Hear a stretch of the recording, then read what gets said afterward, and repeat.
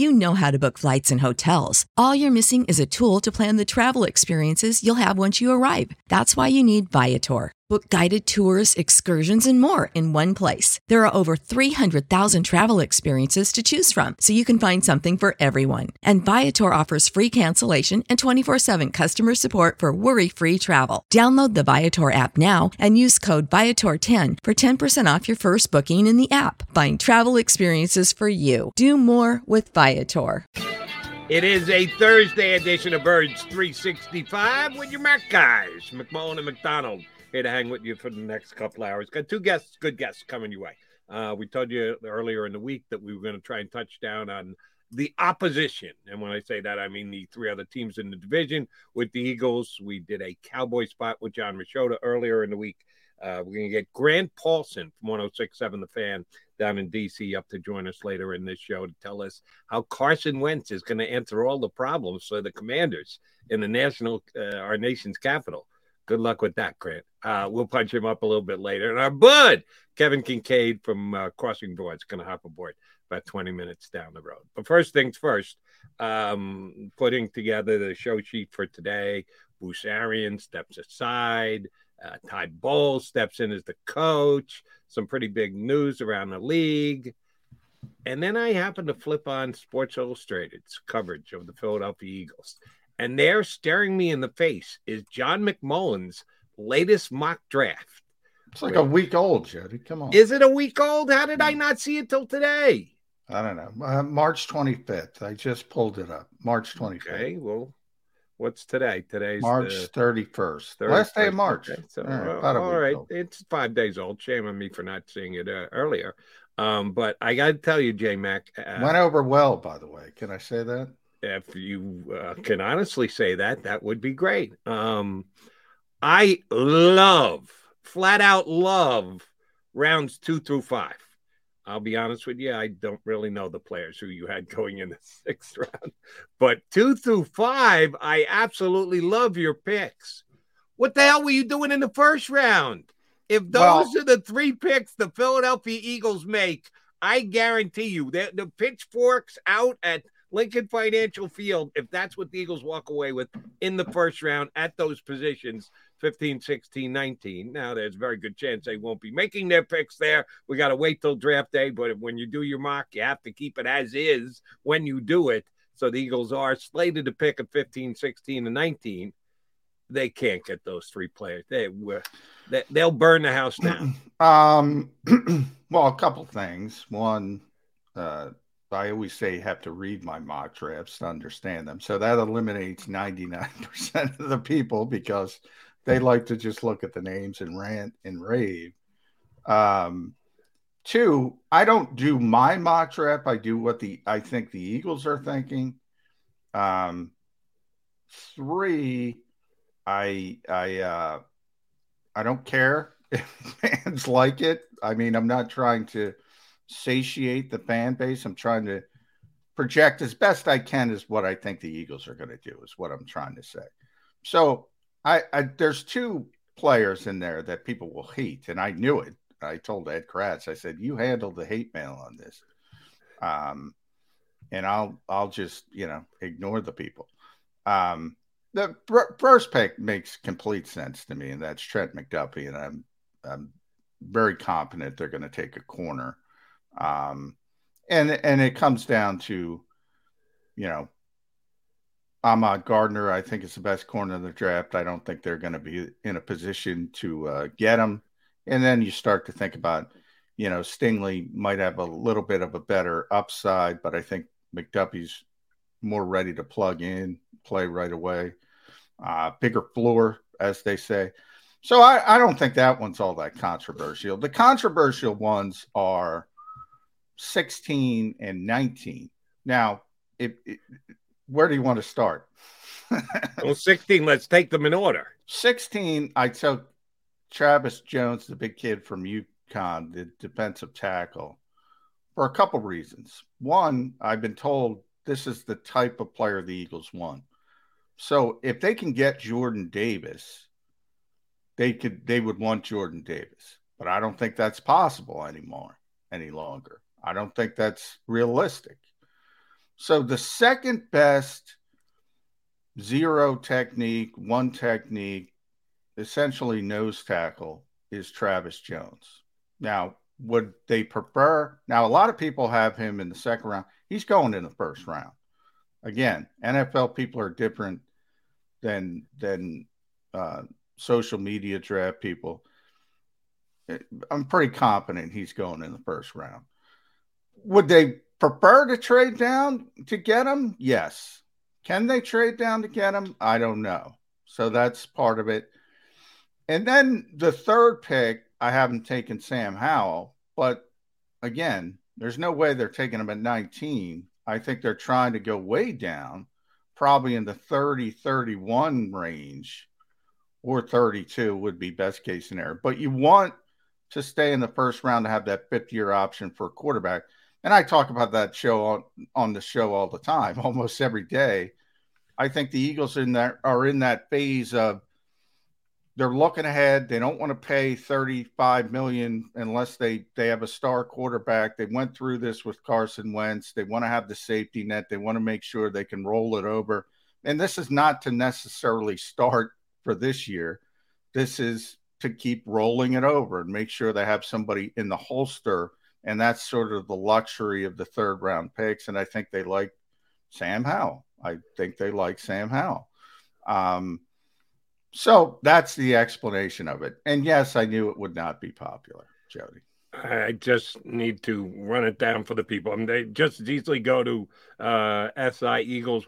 How do you get to the domain again? You always say SI.com/NFL/Eagles. /Eagles. Gotcha. For conversation purpose, people are streamed in on a computer with us.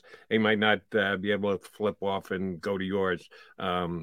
I'm just going to run it down quickly for the people. The 3 first-round picks said McDuffie, cornerback at 15, Travis Jones, DT at 16, Sam Howell, number 3 at 19, second round, Christian Watson, the big wide receiver from North Dakota State, even though the last time we went to the Dakotas, it didn't work out too well. Yeah, by the way, this is, as I said, it's 5 days old.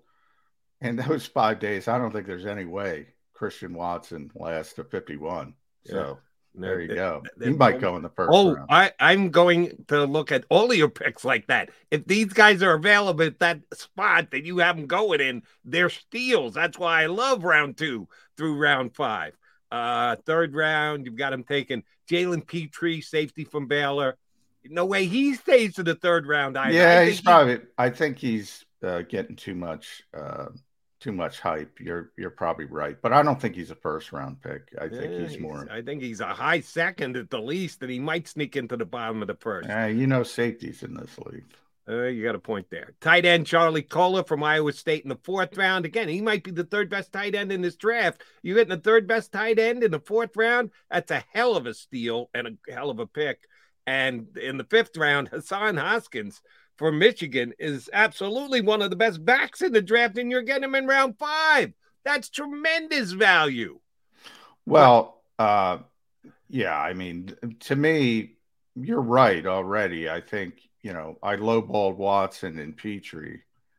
Kolar, he could be there in the 4th round. Haskins, nobody cares about running backs. How many times? No, they don't. But that's a hell of a pick if they get him in the 5th round. And they're going to get a big back on day 3. They're going to get a big back on day 3 because nobody's drafted him. And they're going to try to replace Jordan Howard on day 3. And if they don't get the right player, then they'll just bring him back on a 1-year deal because nobody has any interest in Jordan Howard because he's more valuable to this team than any other. Probably. So they'll just wait and see if the right player's there for him on day 3. And if they get him, they get him, and Jordan's out the door. If they don't, they'll probably just bring Jordan Howard back. But I hear what you're saying about Kolar in that, there's not many tight ends to draft. So if you're desperately needing a tight end, you might overdraft a tight end. But I will say, I think he's a 4th round talent. I don't think he belongs anywhere above that. Petrie is more because I think safeties always get pushed down the board. but and Watson is coming up late. I mean, Watson, when I first did this on March 25th, people yelled at me for Watson, saying they can't take that kid at 51. Now he's not even going to be there at 51. Right. So that's how quick things change. And by the way, this is all just because somebody on Twitter says it doesn't mean he's not going to last at 51. Right. I don't know what NFL. We don't know anything, John, until we get there. That's night of the draft. It's all prognostication and educated guessing. Yeah. Well, my only point is, you hear that term raising and going up the board, and I use it too. I'm guilty of it too. Well, all that means from a reporter standpoint is we're gathering more information. Like nobody in the NFL is raising somebody up from the 4th round to the 2nd round like Christian Watson because they just found him out. Like people are just finding out that they like him better than people thought.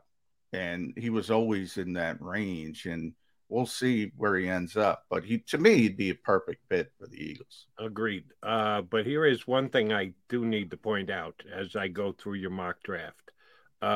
First pick, a cornerback. Second pick, a defensive tackle. Third pick, a quarterback. Fourth pick, a wide receiver in the 2nd round. Safety in the 3rd round. Tight end in the 4th round. 5th round, running back, Hassan Haskins. 2nd, 5th round pick, another safety, Yusuf Corker from Kentucky. Another 5th rounder, linebacker Ellis Brooks from Penn State. In the 6th round, the Eagles take Dominique Robinson from Miami of Ohio, an edge rusher. Didn't we, over the last however many days since Derek Barnett re-signed, debate whether the signing of Derek Barnett would have any impact on whether the Eagles got an impact pass rusher, edge player in the upcoming draft? You've got them waiting till the 6th round to take their first edge rusher. Yeah, Does that mean we're going to be seeing significant action out of Derek Barnett? You're okay with the signing? I wanted no part of it. I don't care how cheap it is because he's going to take away from snaps of a younger guy. Oh, okay. Unless they've already decided, like John McMullen, doing a mock draft, trying to project what the Eagles are going to do, says, we don't need to take an edge guy till the 6th round. Yeah, but see, that's not how I think about it, Jody. My thought, and I'll take you through the entire process. Go ahead. And I've said this on the show. I don't think one of the top 5 is going to be there. So when I got down to 51, top 5, when I say top 5, I'm talking about, the players, Hutchinson, Thibodeau, Walker, Johnson, Karlaftis. I don't think any of them are going to be there at 15. So I go in a different direction at the top of the draft. Now, when I got to the 2nd round pick, I'm thinking, well, I want Ojabo. That's where I was going to take Ojabo.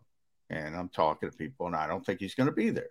So, I mean, are they going to trade up? Maybe they're going to trade up. Then I was thinking about the kid from Minnesota that we talked a little about yesterday, Boye Mafe. And now I'm hearing he's probably not going to be there at 51. So it's not a decision to avoid the position. Is that if I can't get one of the top 7, I don't care. And you're sort of pigeonholed and you're trying to get the best players available. There are 31 other teams. You're rarely going to get what you want at the position you want it. And I realize a lot of people don't do mock drafts that way. This is what they go, they need an edge rusher. I'm going to take an edge rusher in the 2nd round. I try. And by the way, I'm not saying I'm right.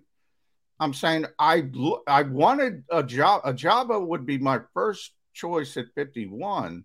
I just don't think he's going to be there. So that's how I do these things. And I appreciate the way you do it. You probably put more thought into it than other guys who, you're right, just fill needs for teams and assume that they're going to be there, and they may not. But here's my point. If they are on the board in the 1st round, they've got more capital than anybody else, and they're believing, like John McMullen does, all 5 of the best edge pass rushers are going to be off the board in the first 15 picks. We'll then go up and get one.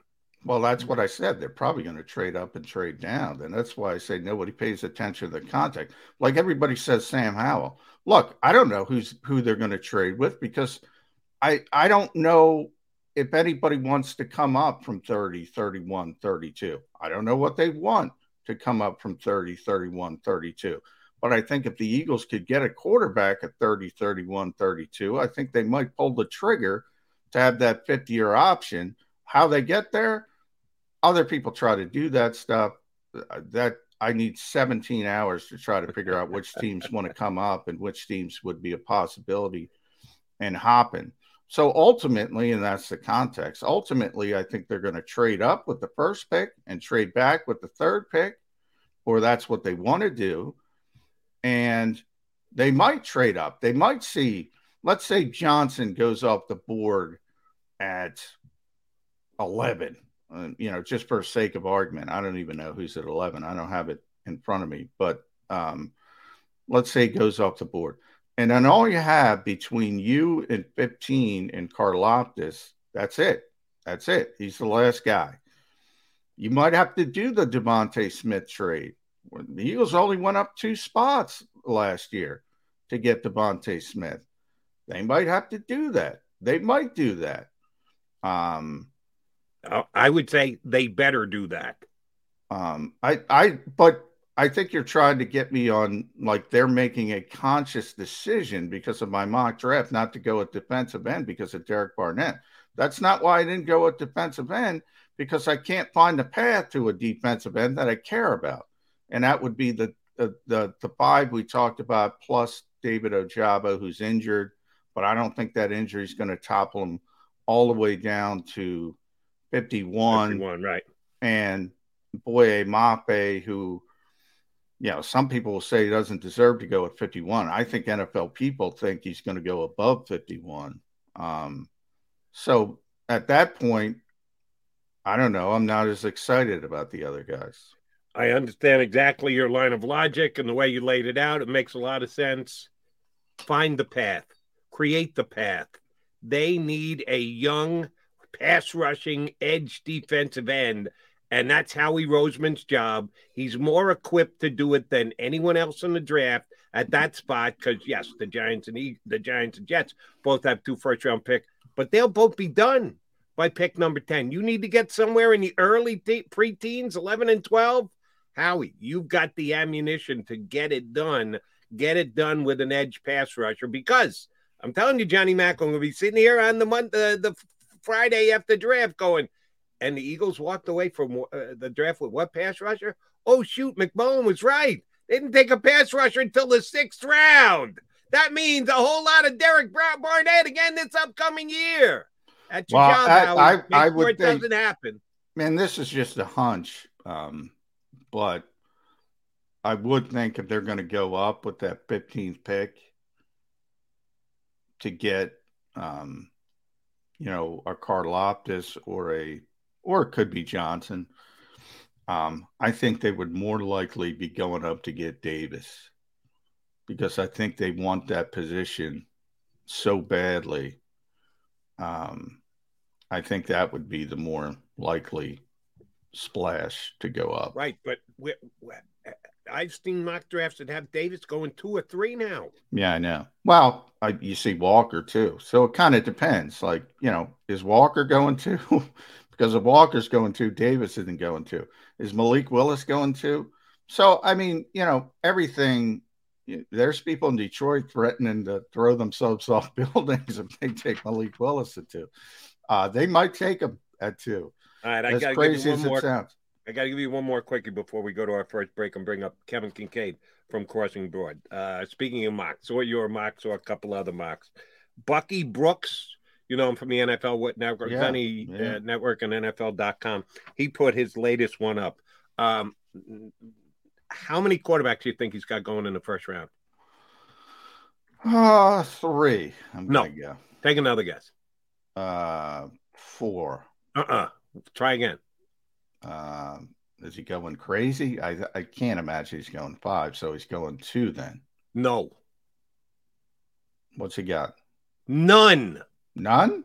Zero quarterbacks in the first round. I like Bucky a lot, but that's not happening. I don't necessarily agree with him either, but he had none. And then because of that, if no quarterbacks are being taken, the kind of scenario that you're laying out there, all those defensive ends are gone. The Eagles want a defense end. Sorry, the top five. Yeah, you better hope some quarterbacks go. Yeah. That you're right. Those five are definitely gone if no quarterbacks go. He had the Eagles taking the other cornerback from Washington, not McDuffie. Gardner had him. Who's the other quarterback? I have to look. Gardner. He's got him going in the first round. Oh, to the Eagles at number 16. Yeah.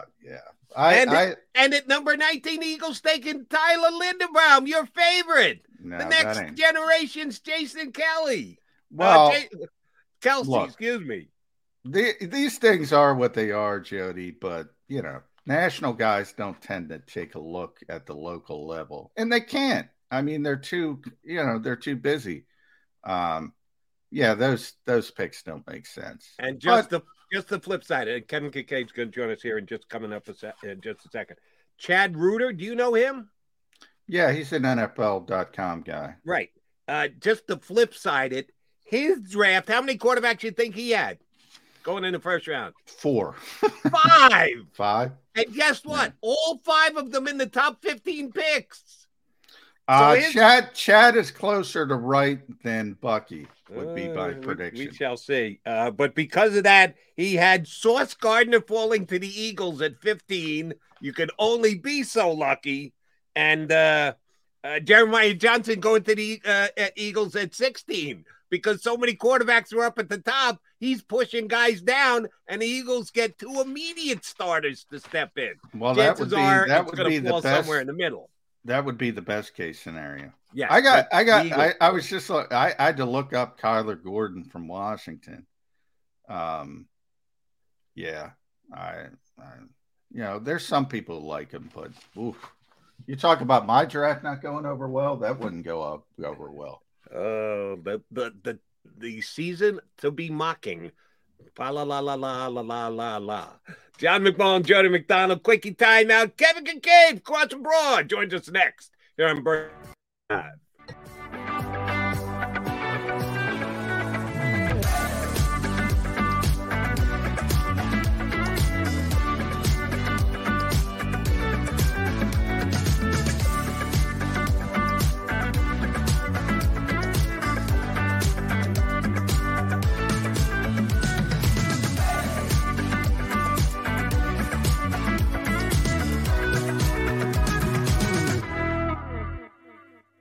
At Stateside Vodka, every new customer gets the world's best rocks glass, free. What's that? A rocks glass? You're telling me that bottle is cut in half? You could say that. Holy shit. And you're telling me I can get one of these glasses for free? That's right. 1 free rocks glass per customer with each first-time purchase of Stateside Vodka. So good, it just disappears. Imagine for a moment that you went to work today and when you came home, you were catastrophically injured. Your life and your family's life. That's what happened to union construction worker Mike Little. I was scared of what the end was going to be, but to be 100% honest with you, I knew I was going to be all right just by talking with Brian. In my heart, I just knew everything was going to be all right. Call the firm and find out why they say, "We got this." Call 215-458-2222. Go for the midnight dares. Go for the memories. Go for the view that goes on forever. Go for the bubbles in your bathtub and in your drink. Go to bed whenever you want. Or don't. Go for him. Go for her. Go for the win. Go to Ocean Casino Resort. Book your trip at theoceanac.com.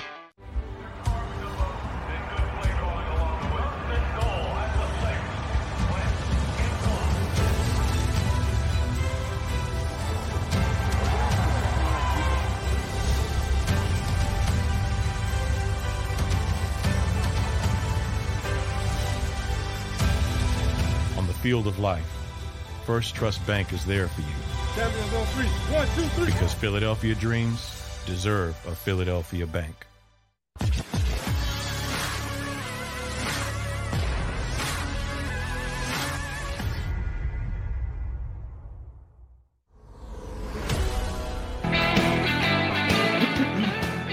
This is Birds 365 on the Jacob Media YouTube channel. Mac and Mac guys, feel free to like, share, and subscribe. And you will definitely be doing that after our next 20 minutes, which we spend with our bud, Kevin Kincaid from Crossing Broad. All right, what's that T-shirt say? What's that sweatshirt say? Yeah, we got Stone Temple Pilots today.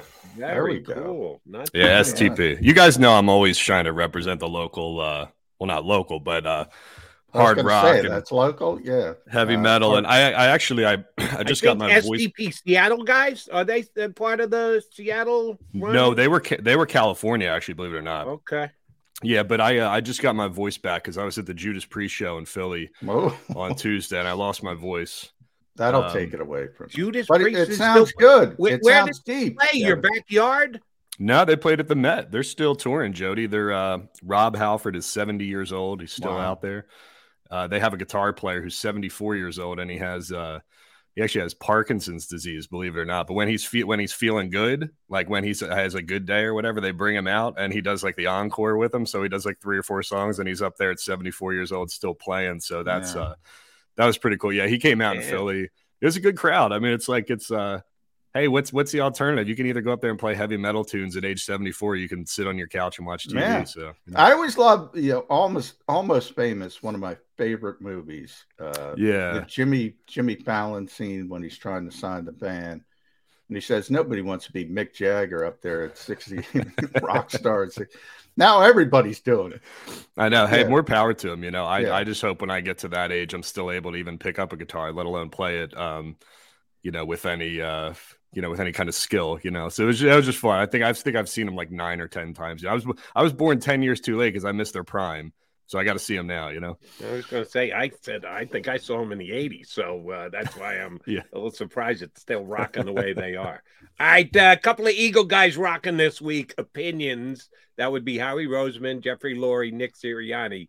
Your website does a great job of allowing people to go back and forth. And I think your site has a pretty good finger on the pulse of the Philly fans. Some of them are going to just hate whatever Howie Roseman says, or for the lesser part, Jeff Lurie says. How do you think their stances on the Eagles and what their comments were and or explanations were for their offseason so far this year? How do you think it went over with Eagle Nation? I mean, I think it went over fine. I don't think there was anything groundbreaking that was said. I had to do a double take. I think I spit out my coffee when I heard Nick Sirianni talking about how Derek Barnett is such a high IQ football player and just a tough guy and a guy that he loves, Because, I'm old enough to remember when Nick Sirianni was seen on camera saying, it's always him. Yeah, he created that problem. Nick. Yeah, But it's just funny. No, hold on. Derek Barnett created that problem by continually getting penalties. Well, yeah, no, I just think it's funny. I don't expect that. I'm glad that Nick Sirianni has learned the art of coach speak, a year into it now and knows how to just fib in front of a camera. But it made me laugh nonetheless. I think probably if you go through Howie and Jeffrey Lurie and Nick Sirianni this week, I think my biggest takeaways are probably from Jeffrey Lurie for sure. I think probably the most intriguing set of quotes is probably that that conversation about how involved Jeffrey Lurie is.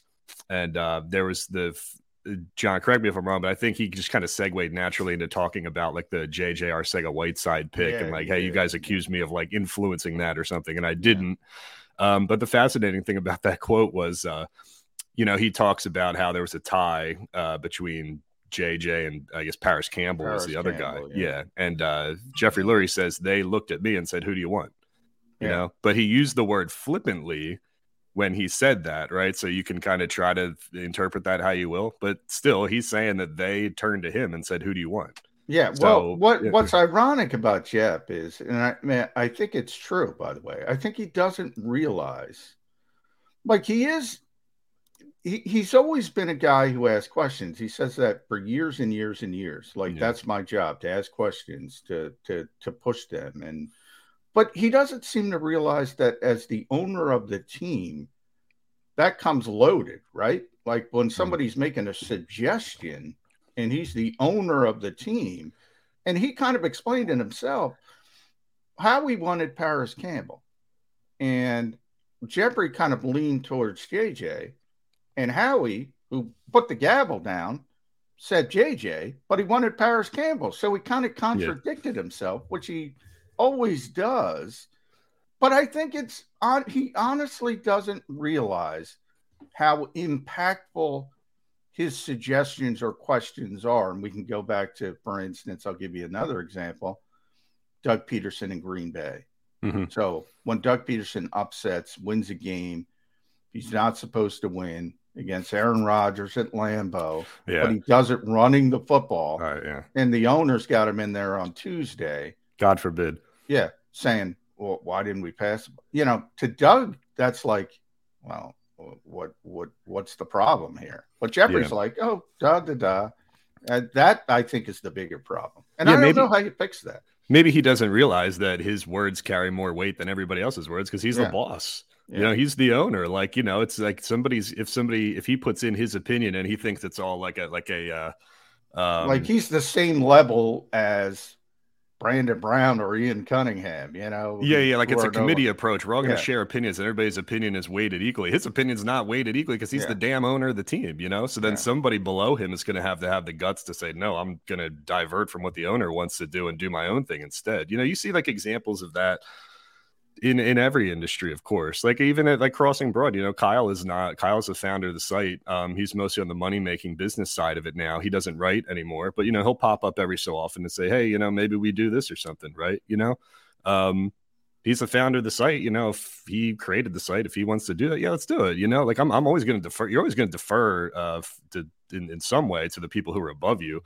And I think the question then to kind of like extend it and push the topic forward is, you know, what is the extent of the involvement? I think we always have kind of a skewed understanding of Jeffrey Lurie's involvement, probably because we don't see him that often and we don't hear from him that often. You know, I think he hadn't spoken since last January, right? So that's 14 months or something, and, right? You know, the pandemic and, you know, that affected things. Typically he talks twice a year. Yeah, but then like Jerry Jones, you see Jerry Jones in the locker room after every game, and he's willing to talk to anybody who puts a camera in front of him, you know? But that gives off the impression, right or wrong, that he's more involved and he's more hands-on. Maybe he is, maybe he isn't, but he's just in front of the cameras more. So we get this kind of impression that his hands are on everything in the Cowboys organization. It could very well be the same thing for Jeffrey Lurie. We just don't know because we don't see as much of him, you know?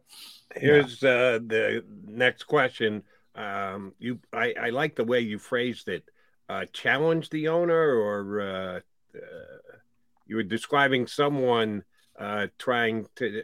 Again, if you can help me out, Kevin, you used a great phrase, and I can't remember what it was. Oh man, I wish I could remember too. It was a minute and a half ago, and neither one of us can remember. Let me drink some more coffee. That's not good for either one of us. But you get my drift. Challenge or call him on the carpet or whatever else. Let's jettison ahead 15 years from now. In 2037, the new CEO of the Philadelphia Eagles is Julian Lurie. Yeah. But Jeff's still around, and Jeff's in his 80s, and Jeff is still showing up at Lincoln Financial Field, if they haven't built a new stadium by then. Is Jeff's son going to be the one who's finally going to say, yo, Pops, not happening. Back off. You put me in charge for a reason here, old man. Is that going to happen 15 years from now? I hope so. The funny thing is that, like, you know, it makes me think of the Stephen Jones, Jerry Jones dynamic, you know, and I think because we would all agree that Jeffrey Lurie is kind of a well-spoken and pragmatic individual in front of the cameras, that it's kind of hard to think of him as being a guy who's kind of like steering things behind the scenes. You know, those two ideas just don't really mesh. You know, for somebody who's so articulate and well-spoken and thoughtful in the way that he talks in front of the media, you just say to yourself, like, I'll show you this guy is not like manipulative behind the scenes, but I don't know. He could be worse than Jerry Jones for all we know. You know, so it's interesting, the dynamic of him, you know, passing the team along to a family member. And the funny thing maybe is Howie Roseman's still going to be the GM in 20 years, perhaps. They love him that much, you know. But to go back to what Jody was saying earlier about like challenging the owner, I mean, Howie's his guy, you know, he's been his guy for forever. We know that Howie ain't going anywhere. So like if Howie, the positive side of that is that Howie should feel comfortable challenging him or asserting his authority. Like, hey, you've believed in me for all these years. I'm telling you that player X is better than player Y if we have a tiebreaker here at pick number 16. You know, Jeffrey Lurie spoke last year on the record about not necessarily being the decider for individual player decisions, but more of like this macro level overseer of like, hey, are we following our process right? You know, did we do our due diligence on all these guys? Did we study the film on all these guys? Did we send our scouts to all these places? You know, so that's always what he's maintained. That's like, I'm the overseer. I'm like the umbrella. I'm the layer of making sure the player personnel executives are following everything that they set up, and they can make the picks from there. But who knows if that's really the case or not. Yeah. And by the way, Kevin, that's sort of like throughout the NFL, the Eagles tend to be sort of one of the trendsetters when it comes to front office stuff. And we saw it this offseason, whether it's Ian Cunningham or Brandon Brown getting hired, Catherine Raish getting interviews. The Eagles are well thought of around the league. And you see a lot of teams, if you listen to their owners, they'll talk about the process and they'll talk about collaboration and everybody making decisions together. Ultimately, and you just mentioned it crossing broad with Kyle, you know, somebody's got to make a decision at some point. Why does this league and the Philadelphia Eagles, I would say they're one of the forefront teams when it comes to this sentiment. Why do they have such a problem saying, okay, this guy's got final say, this guy's got final say. We all try to gather the information, but somebody somewhere has to make a decision. And here in Philadelphia, we're always going, oh, was that a Howie pick? Was that a Chip pick? Yeah. Was that a Doug pick? Was that a, you know, we saw it with Jonathan Gannon and Tom Donahoe live, you know? Well, and we saw it with, you know, Daryl Morey said all the same things when he came in to take over the Sixers. It's going to be a collaborative effort. Me and Elton Brand, you know, ownership's going to share their ideas. Everybody's going to, you know, throw their ideas into the pool. I mean, whose idea do you think it was to trade for James Harden?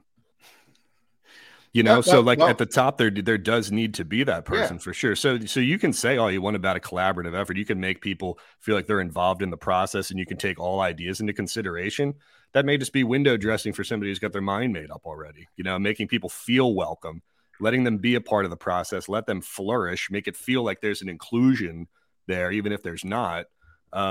Maybe you foster some new ideas. Maybe you come up with some things along the way, but there always has to be a person at the very top, you know, of course there has to be. There's no, I mean, I might be wrong. Maybe this is not my forte here, but in no place in history was there like a democracy, for example, where we just like, let's just all vote on it. And then we'll all execute it as like a town of like 5,000 people. Like there's a mayor, there's a controller, you know, there's an animal services guy. Like you have to have, like you do have to have these things, you know? So it's more of like, I think what you have in this day and age is like, everybody loves these buzzwords, these like flighty buzzwords of like collaboration. And it's going to be like, you know, open concept office. And, you know, we're going to have verticality, right? I would apply for the animal services job because I love animals. If the Eagles are in need, I can every day after 10 o'clock when I finish with McMullen, I can get down there and take care of the dogs. All right, KK, a two-part question.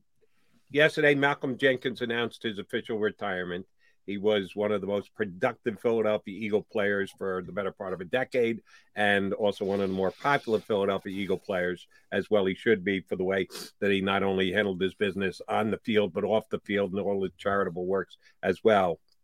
Two-parter. Number one, if it's a yes, you got to answer number two. Philadelphia Eagles Hall of Fame, the actual Hall of Fame in Canton, Ohio. Malcolm Jenkins, yay or nay? Man, it's hard to say no. I mean, I'm leaning yes. You can make a case that Malcolm Jenkins was the best free agent signing in Philadelphia Eagles history. He's up there, right? I mean, I don't think the list. You know, when you look at, I guess the value. You know, depends on how much you weight a Super Bowl, which I weight very heavily for sure. You know, he was only here for 6 years. I mean, 6 years is a long time in the NFL for sure. Yeah, it is. Yeah. I don't know. I just love Malcolm Jenkins. I thought his impact that he had with the social justice stuff was much more significant than anybody else in the NFL, because I always appreciated how I felt like he was talking to me, like talking with me instead of talking at me. I always felt like he was very good at communicating those ideas to people who may not otherwise care. His off-field work speaks for itself. You put him in the Eagles Hall of Fame just for the off-field work, you know? I don't know if that's a thing, but I would. But no, and I just you know, you love his durability and his commitment to being on the field and being a leader, his flexibility too as a player, you know, to be able to get down in the box, do a variety of different things in coverage, tackle. mean, I think it's hard to find a better player who was, I don't know, who if you give me the MVP of the 2017 Super Bowl team, do you make a case for anybody other than Malcolm Jenkins? I think it was the leader of their defense. I think the MVP of the team, and this is going to upset people, was Carson Wentz. And I don't think they're in a position. Jeffrey kind of talked about that. They're not in a position to win the Super Bowl. Then, as they get into the position with the number 1 seed, then I think Nick Foles is the MVP in the actual run. But I do think he was the leader of the defense. And then you talk about Brandon making the strip sack, but it was such a team. I mean, it's funny to even think about that because it was such a team performance. It's almost like goes against the whole theme of that season to try to pick out one individual to be the guy. But look, Malcolm is an all-time great Eagle. Yeah, Jody, we got this news at the end of the show yesterday. I don't think he's a Pro Football Hall of Fame. That's a tough bar. He made 3 Pro Bowls. You generally have to make a ton of All-Pro teams. Very good player, but what you said, Kevin, his versatility is amazing. Yeah. I mean, Jim Schwartz said, and I put the quote up on Twitter, he played 7 different positions. He played every single position on the back end at one point. And I remember when Miami had Minkah Fitzpatrick, and they wanted to turn him into a Malcolm Jenkins type player. They even used the word as just this Swiss Army knife moving part. And Minkah's like, I don't want to do all that. And then traded to Pittsburgh. I mean, to learn every position. He's one of the highest football IQ players I've ever known. It's funny that it's funny you say that about the versatility too, because the 2 guys that the Eagles, the 2 biggest free agent signings that they made this year, are both versatile kind of players who are little bit of like tweener hybrid kind of dudes who can do a lot of different stuff. Hassan Reddick is Hassan Reddick. Love the signing for sure. Kaiser White, I had the opportunity to watch because he's a West Virginia guy. So I saw him during his whole, his whole college career and watched his transition from, like hybrid spur safety into NFL linebacker. And he can do a lot of different stuff too. He doesn't play the same position as Malcolm Jenkins, but he can do, in college, he was doing stuff where he would get down on the line. He would drop into coverage. He'd play off-ball linebacker, do a lot of different things in that, like, we played that like 3-3-5 kind of weird stack that a lot of college teams play where you sort of have that like tweener linebacker safety or linebacker edge, like Jannard Avery kind of player, So I think it's telling that they've found 2 guys who are sort of in between kind of dudes that they can do a lot of different stuff with. Jonathan Gannon, for all we talk about him sitting in the cover 2 shell last year, in the second half of the season, when you watched a lot of those third down like sub packages, he was mixing and matching, doing a lot of different stuff. They had that lineup that they liked where they put like Javon Hargrave in as like a fake nose tackle. They'd have Fletcher Cox like lined up as like a 3-4 like tackle. They'd have Josh Sweat at the other side. And then they put like Avery and Patrick Johnson on there. So you have like tweeners where you don't really know who's going, who's coming. They can do a lot of that stuff with Kaiser and with Hassan too at the same time. I think there's a lot of like mix and match ability, which is not a word, but there's flex to kind of show different things with that. So I thought it was interesting that they pursued both of those guys. Matchability, I think that's a phrase used in a Judas Priest song, but I'm not sure about that. IKK, a Eagles beat writer who will remain quasi-nameless, John McMullen, did a mock draft, and he had the Eagles taking Sam Howell this year. I'm not a big Sam Howell fan, so I hope that's not the case. I hope context trading down to... Right, in the context trading down, but as a first-round draft pick. So I don't give a you-know-what if he goes at number 19 or number 31. He's going to be a quarterback who's going to come in, and the undertow will start. Those that are not Jalen Hurts fans, get Howell in. We got to play Howell. Why isn't Howell playing? Jalen Hurts is taking us nowhere. We need to move on from Jalen Hurts.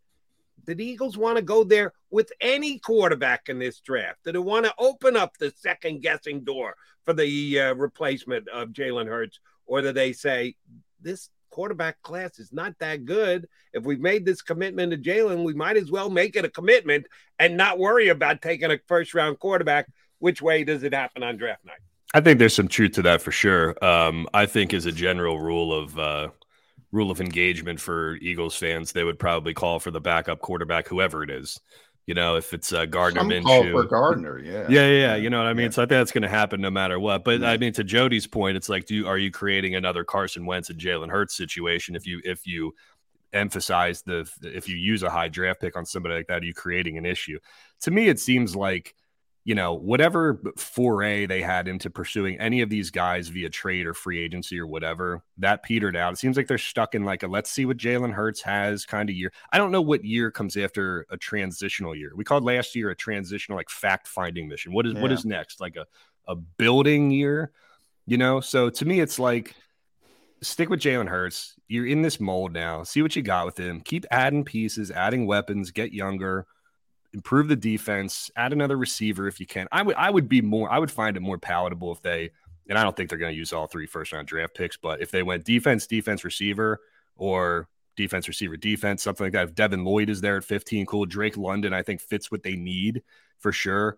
If Sauce Gardner falls, for sure. If Stingley falls, for sure. I find it a little bit, I don't know. I'm just not high on this quarterback class in general. So I think more so than anybody calling for the backup based off who they draft. I just don't think that would be a pick I'm going to throw out my thought process, Kevin. And a lot of people have heard it. You'll be the latest. GMs obviously have to think about more than 1 year at a time. We see the cost of doing business at the quarterback position. As cost-effective as Jalen Hurts looks right now, he's eligible for an extension after this season. Yeah. If he puts up a similar season as he did last year, which was pretty good, Pro Bowl alternate, solid, what's that going to cost? And the Eagles want to be in that purgatory where they're paying above average quarterback $30 million because that's the baseline. Yeah. Or do you want to keep rolling it over and sort of have that college-like atmosphere where you have a guy for 4 or 5 years, and if he's not the guy, you just roll it over? Is the NFL shifting towards that? I think they might be. Yeah, it's funny because I still think the question, I think when I came on the show last year, I gave you like this fake exercise that I was working on last year. Where it's like, if we're using this year as a fact-finding mission, let's write out like 100 questions, right? And let's see how many we can answer at the end of the year. One that we didn't answer was the most important one, which is what you're doing with the quarterback, right? So to me, it's still a macro level philosophical thing. Like, can you win if you think that Jalen Hurts has kind of reached his ceiling as a passer, or he's never going to be that kind of passer? If you build like a Baltimore Ravens 2.0 and make him a Lamar Jackson and build a running game and build a strong defense, can you win in the modern day NFL doing that? I don't mean 9 games. I mean, like, can you be a Super Bowl contender doing that? I don't think that philosophically Howie Roseman and Jeffrey Lurie think that you can be that, So to me, if we're amending the question in fact-finding year number 2, the question we have to answer is, can Jalen Hurts throw the ball? That's to me, that's the biggest thing. Because, like, what you can do with his feet. It's not going to last forever. If he can't throw the ball any better this year than he did last year, then you move on. I mean, to me, that's the easiest determination right there. And we'll shortly be able to find out if he can throw the ball because they've added Zach Pascal. And that's right. Give him weapons. Surround him with weapons. Answer that question precisely. Again, one thing that you have a lot of fun with on your side, KK, is stuff like the return of Kelly Green. Mm-hmm. Johnny Mac doesn't care. He analyzes football. Doesn't matter what uniform they're in. I care a little bit more. I'm not as crazed as some Eagle fans, but if you like the uniform better, it's added value. That's what you got to get when you go to a sporting event these days, right? Added value. You got to have dancers. You got to have halftime stuff. That's a big part of it. Well, Kelly Green has added value as far as I'm concerned. Again, your take and what you think Eagle Nation thinks of Jeff Lurie finally getting Kelly Green back on the back of the Philadelphia Eagles. It's funny, most media guys don't care about like uniforms or colors or whatever because we don't purchase merchandise. Like, we don't wear Eagles jerseys. Like, back in the day, like, you were never the Beats were never supposed to wear Eagles gear, right? Or Sixers gear, whatever. It was like an old fashioned thing. That's kind of changing a little bit. But I think Kelly Green's interesting because I think, like, for my generation, if you're like a millennial or you were born in the 80s or the 90s or whatever, I think there's this association that Kelly Green came during a losing era of Eagles football, and Midnight Green was when the Eagles were good. That's not necessarily true, right? But that's the association that you have based on what your lived experience, right? So Andy Reid, Donovan McNabb, Jeremiah Trotter, Midnight Green as being one of the best eras of Eagles football. You think of the Buddy Ryan, Rich Kotite, Marion Campbell era as being the era of like your dad yelling at the TV, right? So, but anybody who's older than that, older Eagles fans know that the team was terrible in the late 60s and the early 70s. And then the Buddy Ryan era was when they kind of turned the corner and got good again. 10 wins, 11 wins, 10 wins, even though they didn't have the playoff victories to back it up. But there's an association there that Kelly Green was kind of like, people were clamoring to go back to like this loser era of Eagles football, which wasn't necessarily true, but it was like it became this like living in the past. Like, why do you need that kind of thing? Like, let's move forward. Right. I think my generation, I can't speak for anybody else, but I think like millennials have cooled on the Kelly Green, or not cooled, but they're more amenable to it now because the Eagles won a Super Bowl and like it's a cool throwback thing. And there was a lot of great players who wore Kelly Green, Reggie White, Clyde, Seth, right? So it's like it's cool now. Why the hell not? You need an alternate. Now they've been wearing Midnight Green for what, 20 Yeah, by the way, years? It's Jeffrey or Christina that hated the Kelly Green to begin with. Right. And turned it to the Midnight Green. And then he's out there saying, "Oh, we're working so hard to get it back." Well, you know who else loves it, John? The players love it. The players love wearing different uniforms. The players love the black. Yeah, they love the black. Jeffrey's right. Yeah, you tell me these Oregon football players love the 10,000 different combinations. I told Jody that. I'm surprised the NFL didn't change this rule years ago. I'm surprised they don't have 8 different uniforms, one for every game, just as a money grab. Yeah. I'm honestly surprised they haven't gotten to that point. I do want to, before you get out of here, I want to throw some chum in the water because I know your belief on overtime, and the NFL shifted overtime. I know Jody's belief. So Jody's a play some defense guy. Tell Jody McDonald why he's wrong, Kevin Kincaid. His defense and offense aren't equal. And furthermore, well, look, we can end the argument right here by saying from a viewer standpoint, from a marketing standpoint, from a what's best for the NFL standpoint, is it best for the NFL and for fans and for viewers at home to have a situation where Josh Allen may not even get on the damn field? No. But he could have gotten on right, the field. But he shouldn't be reliant. Since we've already decided, I'll counterpoint here, and I guess it's devil's advocate since we've already decided.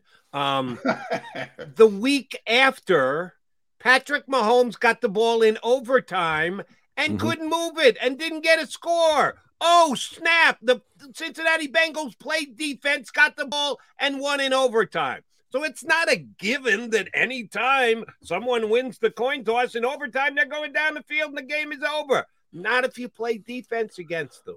But we're making this assumption that defense and offense are the same thing, and they're not. And there's been a lot of changes to the game in recent years that favor the offense over the defense. Plus, you got a tired defense in the fourth quarter. It's probably easier for the offense to go down the field and score anyway. I'm a guy who believes that, like, if you have a situation where only 50% of the people are even getting into the overtime period, what's the point? I always use this analogy. It's like tennis, right? I played tennis at Boyertown. I modeled my game after Patrick Rafter, like serve and volley, right? Because I couldn't hit a baseline shot to save my life. Serving is not the same as returning serve, right? One person has an inherent advantage, the server does, right? So imagine if you were playing tennis and Andre Agassi and Pete Sampras went into a tiebreaker and Agassi served 4 aces in a row and the game was over. Would you say, oh, just break serve, right? No, because breaking serve is harder than serving. So what I'm saying is I'm equating offense and defense in the NFL to serving. One team gets to go first. If the defense stops them, great. But if they don't, then the other quarterback should have a chance to respond to that. Maybe I'm skewed in the way I think because I watch a ton of college football and I'm used to the overtime rules in college football. And I just like that if the defense can't get a stop, that at least the opposing unit gets to come on the field and is given the opportunity to at least match what was done by the other offensive unit. So even if we go back and forth into a second or a third overtime, at least I say, okay, everyone's gotten on the field. Like this has been able to be reciprocated here. So both quarterbacks have been able to see the field. Both defenses have been able to see the field. I just don't like the fact that a game can end without like a Patrick Mahomes or a Tom Brady or a Josh Allen. Now, here's my problem, Kevin, because I'm more towards I didn't care if they changed it, but I don't care that they did change it. So more in I wouldn't have changed it, but I'm more in the okay, that's the rules now. We'll move forward. And I'm not you because I've never seen you say this, but I've seen some high-profile national guys on it's always safety, safety, safety, safety, safety. And then we get into overtime and Josh Allen and Patrick Mahomes are entertaining us and are like, oh, keep playing. You got to keep playing. You got to keep playing. So I think there's a natural hypocrisy there. You got to come up with a rule. They had a rule, as Jody pointed out, 1 week Kansas City had an advantage. The next week, Cincinnati was able to overcome that advantage. As long as everybody knows the rules coming in, they're not Donovan McNabb, I have no problem with it. Yeah. But the safety part of it just bothers me. I think so too, especially, and it rings hollow, I think, too, because, if safety was a bigger thing, then nobody would have agreed to go to 17 games in the first place, Exactly. So I think that's only like an auxiliary thing that comes in on the back end to kind of help bolster an argument, but it's hollow. I do think that the addition of the installation of the rule to only make it happen in the playoffs, I think is more palatable for sure. If you wanted to say that has something to do with safety or making guys play extra snaps in the regular season, so be it. But I don't know. I just watched a college game. And even if Penn State and Illinois go to 9 overtimes, at least both offenses have had a chance to me, it's about reciprocation, right? To me, it's just about the opportunity to respond. And I understand. I think Jody's take and other people, I don't want people to seem like I'm on the side of like defense doesn't matter. Like I want value. I want there to be value in defense, and I want defense to be valued in the NFL. But I think it's less about that. I think it's just more about trying to equal the playing field so that each unit gets a turn to go. To me, it's less about trying to water down one unit and say it doesn't matter. I will say you're right. It's less value. The NFL showed us that twice with the change in overtime and the new rule that you have to hire this new minority coach, but he's got to be on the offensive side of the ball. He's got to be on the offensive side of the ball, which they're highlighting. It doesn't matter the other side of the ball. I feel bad for defensive coaches because they're saying if you want to be a head coach in this league and we want more minorities, so we got to put them with the head coach and the offensive coordinator, the quarterback. Yeah, that's a whole nother complicated thing. But I think, the pattern of NFL coaching hires these days is that they like offensive minds, right? And white guys end up being quarterbacks. White guys end up being quarterback coaches. They end up being offensive coordinators where look at like Lovie Smith and guys like that who come through on the defensive side of it, maybe more POC. Robert Saleh, for example, just happened to come up through the defensive side of the game, So it's that whole thing's a little complicated, but it's funny how you look at the patterns of how like ebbs and flows in the NFL, like what they like to hire. I remember when after Andy Reid or after Chip Kelly left, there was a lot of Eagles fans who were clamoring for let's get a defensive guy finally, right? Like let's hire a defensive guy. Yeah, and now you look at the hires that are made, like your Brian Dabols and Gus Bradley. Man, I remember following the helicopter. We had the Channel 3. We had the helicopter flying over the airfield waiting. Gus was here, man. Until Chip changed his mind. And what the hell was Tampa Bay thinking last night? Hiring a defensive guy and an African American guy all in one fell swoop. How dare they bring in Todd Bowles when everyone believes it's got to go through offense? Yeah, we got to talk about that because I'm surprised Tom Pelissero. I give him credit for asking the question. He said, "What about the Rooney Rule?"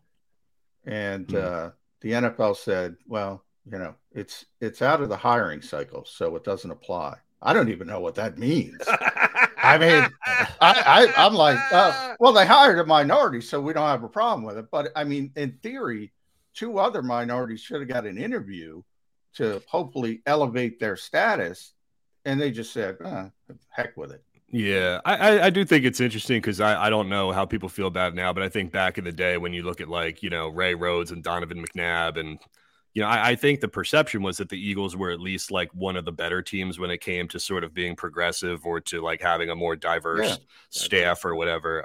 Since then it's only been white head coaches, but there's only been 4 of them or whatever. So, but I don't know. I just find it interesting. I try to look at it from a macro level of hey, what are the trends in the NFL? The trend is to hire an offensive coordinator to be your head coach. Offensive coordinators usually come from being quarterback coaches. Quarterback coaches are usually guys who are quarterbacks. And there just happen to be more white quarterbacks than there are black quarterbacks. So whether it's conscious or unconscious, I think it's more of a product of what the trends are and what the patterns are. No, I agree with that. I was just trying to highlight the NFL is signaling offense is more important than defense on 2 overtime and with that new rule. Byron Leftwich could have been the hire in Tampa He checks all the boxes, African-American and an offensive guy, but they went with Todd Bowles. And as a Jet fan, I can tell the Tampa Bay Buccaneers fans, good luck with that. All right, KK, we got to run. Always a pleasure, my friend. Next time I expect a Motley Crue shirt or something somewhere thereabouts on you.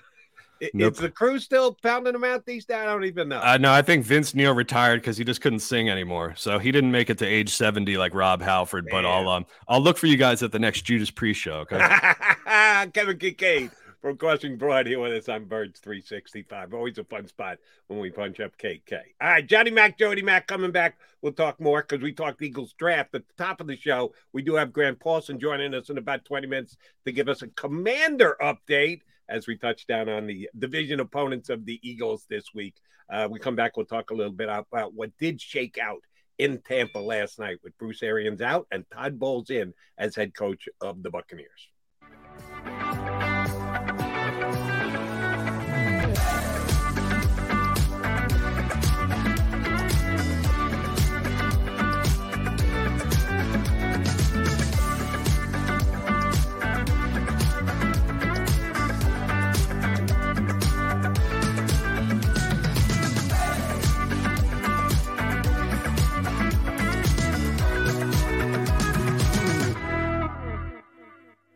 At Stateside Vodka, every new customer gets the world's best rocks glass. Free. What's that? A rocks glass? You're telling me that bottle is cut in half? You could say that. Holy shit. And you're telling me I can get one of these glasses for free? That's right. One free rocks glass per customer with each first-time purchase of Stateside Vodka. So good, it just disappears.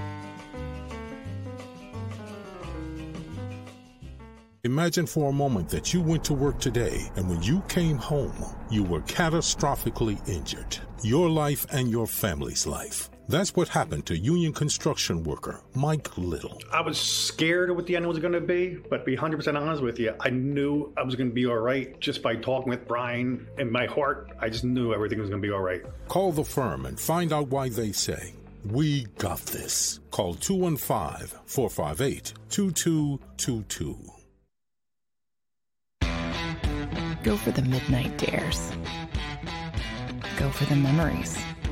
Go for the view that goes on forever. Go for the bubbles in your bathtub and in your drink. Go to bed whenever you want. Or don't. Go for him. Go for her. Go for the win. Go to Ocean Casino Resort. Book your trip at theoceanac.com.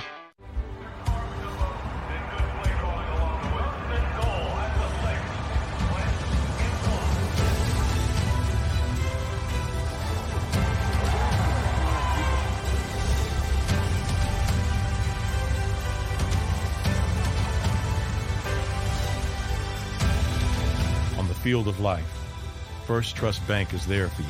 Champions on three. 1, 2, 3. Because Philadelphia dreams deserve a Philadelphia bank.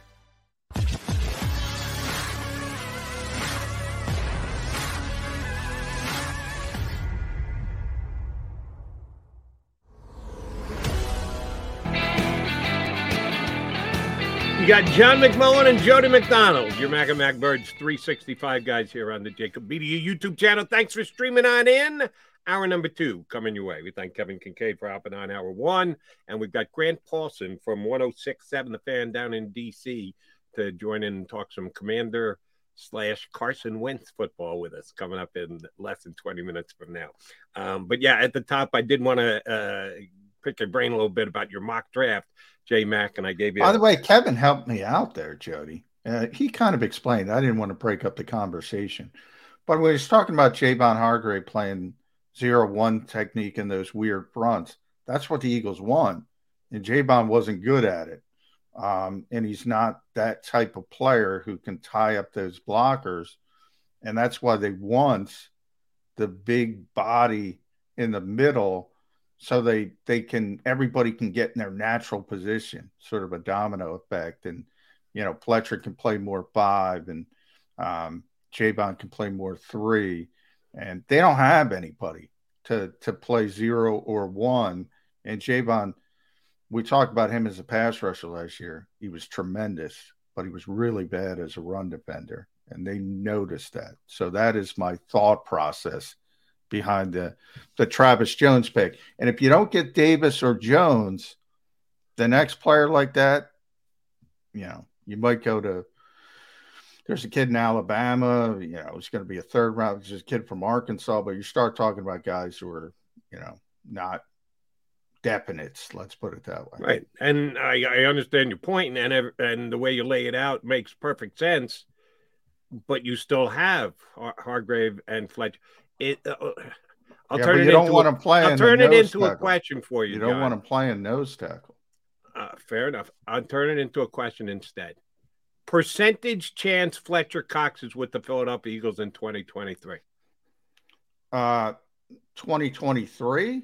Yeah, next year. We know he's here this year. So percentage chance that Fletcher is still on another reduced contract because his contract was... I would say less than 30%. Less than 30%. All right. If that's the case, then yes, I think you can take a defensive tackle, a specific type of defensive tackle that you want going forward in Gannon's defense. But then again, Howie Roseman did say they're just renting the defensive coordinator because he's a stone cold lock to be a head coach in the NFL within the next couple of years. So I don't know that you want to build an entire defense around the way that he thinks the perfect defense is made, because he's not going to be here anyway because somebody's going to hire him as their head coach. Everybody's just leasing in the NFL, but everybody in the NFL wants this type of player. Everybody. I mean, they saw it up close with Vita Vea. That's the type of player you want. Now, nobody's saying anybody's going to be as good as him. But that's what they're trying to duplicate. Yeah. So that type of player. It's just me, but I'd rather have an Aaron Donald undersized player than an oversized. Well, they think player. They have that. They think they have that. They think they have a bunch of those. They think, that's what Javon does well. I'm not saying they're Aaron Donald. They're playing 3 technique. That's what they excel at. That's what Fletcher excels at. That's what Milton excels at. They literally have 3 who can play that position. They don't have anybody to play nose tackle or one technique. Understood. But I'm not using one of my 3 first-round picks to get that guy. If I get a lesser version 2 rounds later, I'm okay with that.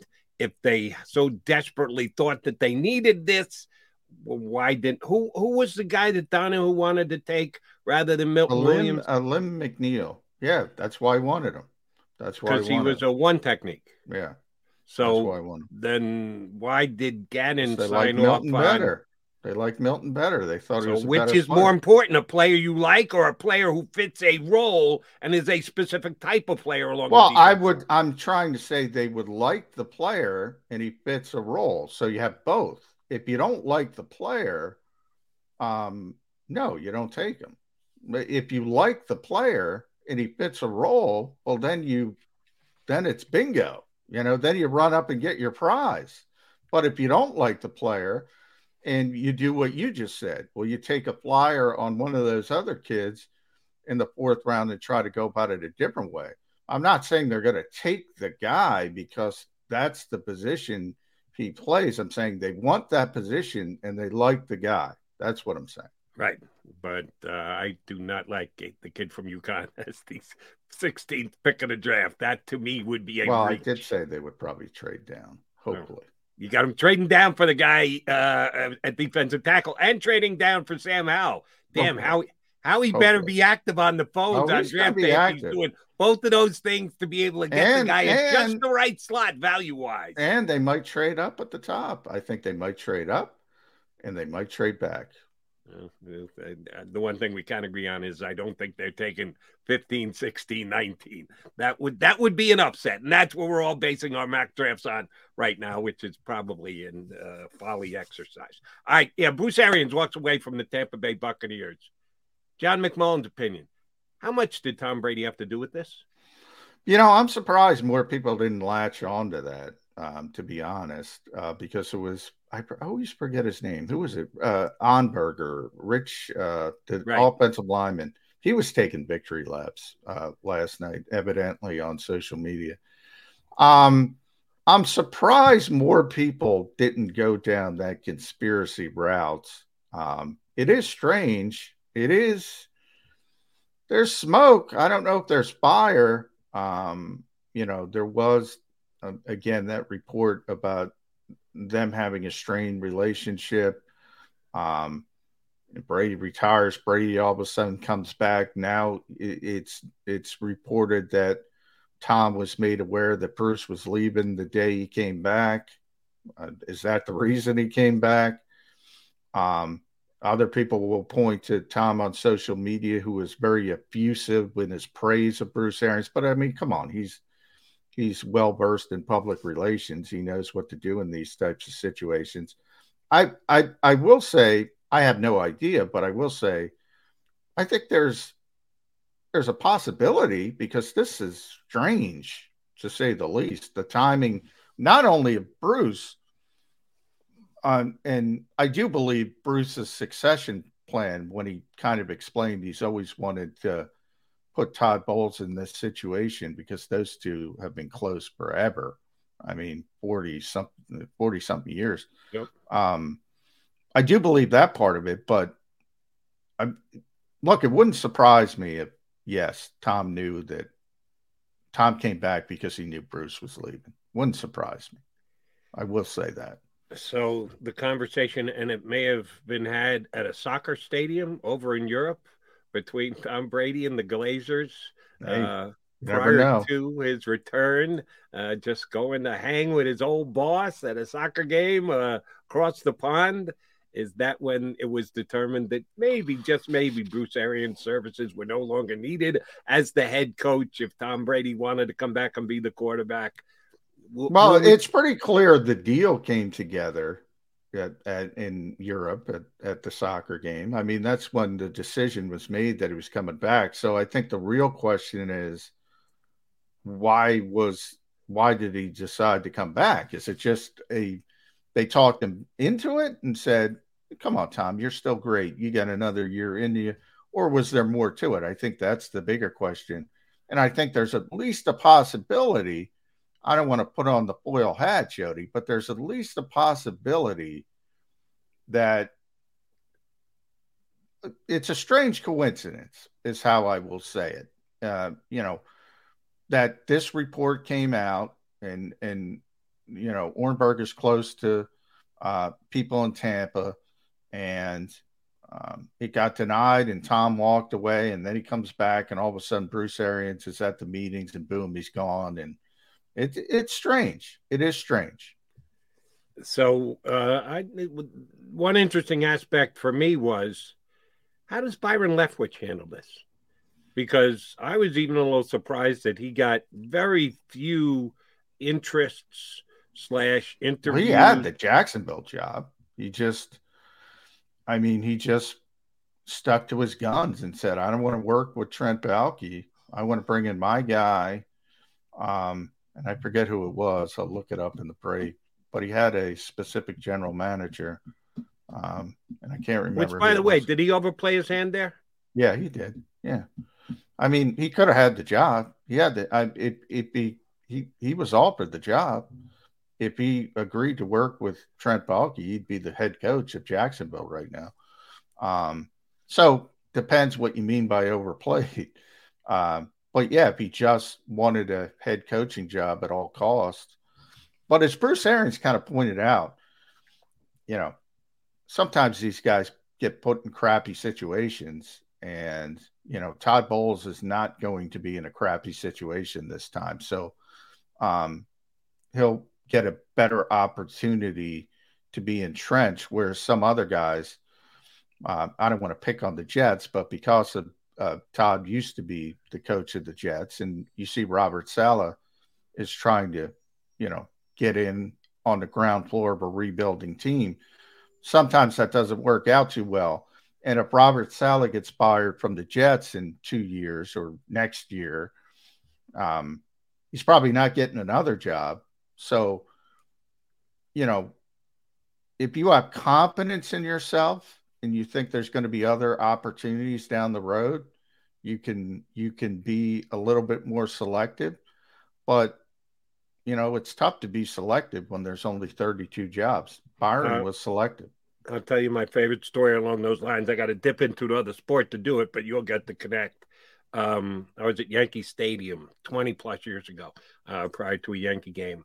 And it was the end of the season, and the Yankees were making their way toward the playoffs. But rumors were already starting about what teams were going to be turning over their managers. And I couldn't even tell you what manager was let go. But the number one candidate to take over the Tampa Bay Rays was Lee Mazzilli, who was a coach on the Yankees. And I knew Mazzilli from all the way back to his Met playing days when my father drafted him with the first-round draft pick. And he and I had a decent relationship. So, hey, Maz, how you doing? Blah, blah, blah. Shake hands.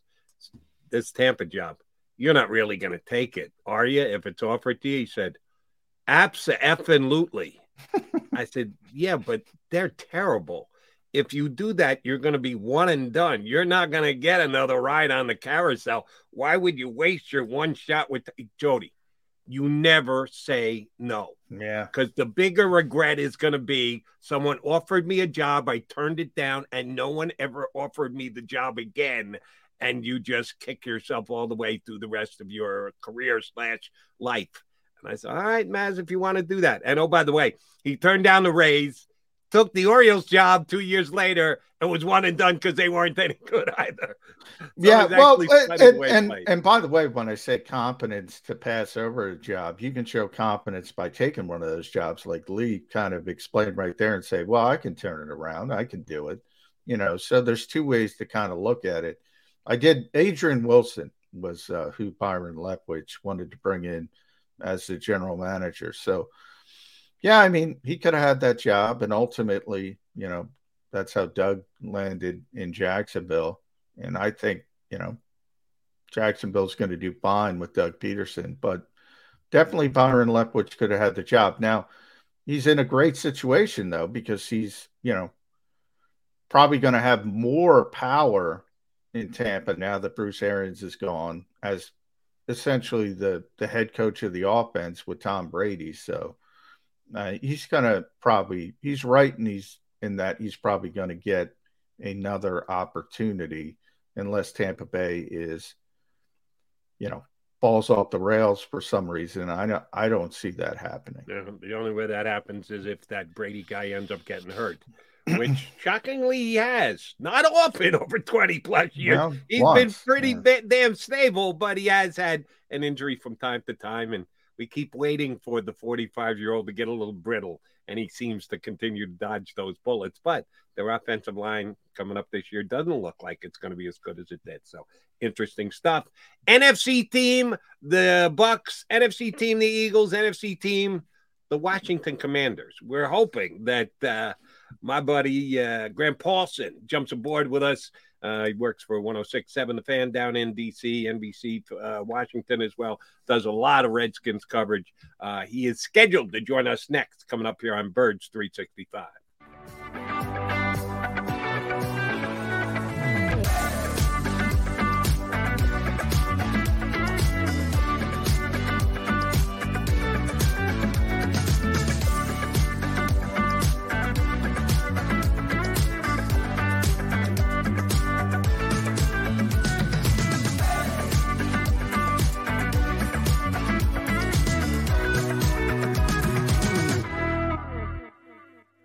At Stateside Vodka, every new customer gets the world's best rocks glass, free.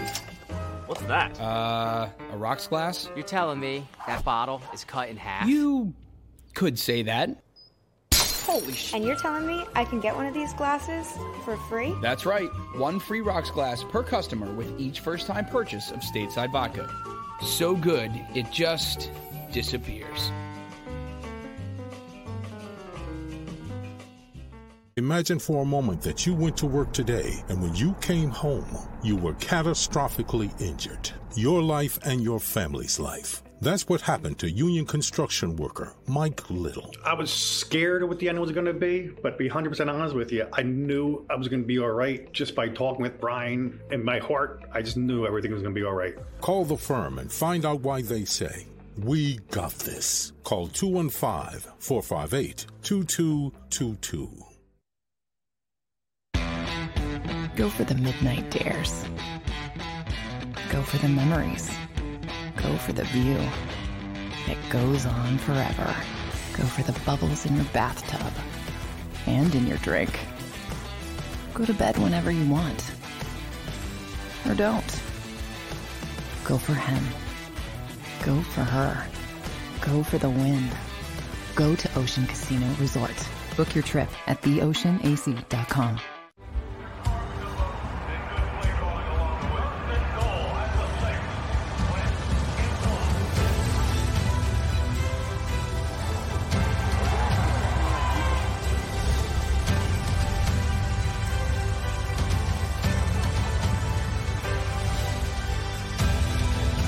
Field of life, First Trust Bank is there for you.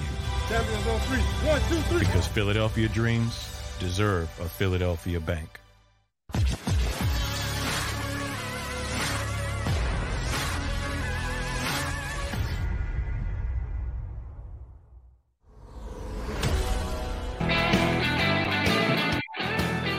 Mac guys here on Birds 365 on the Jacob Media YouTube channel.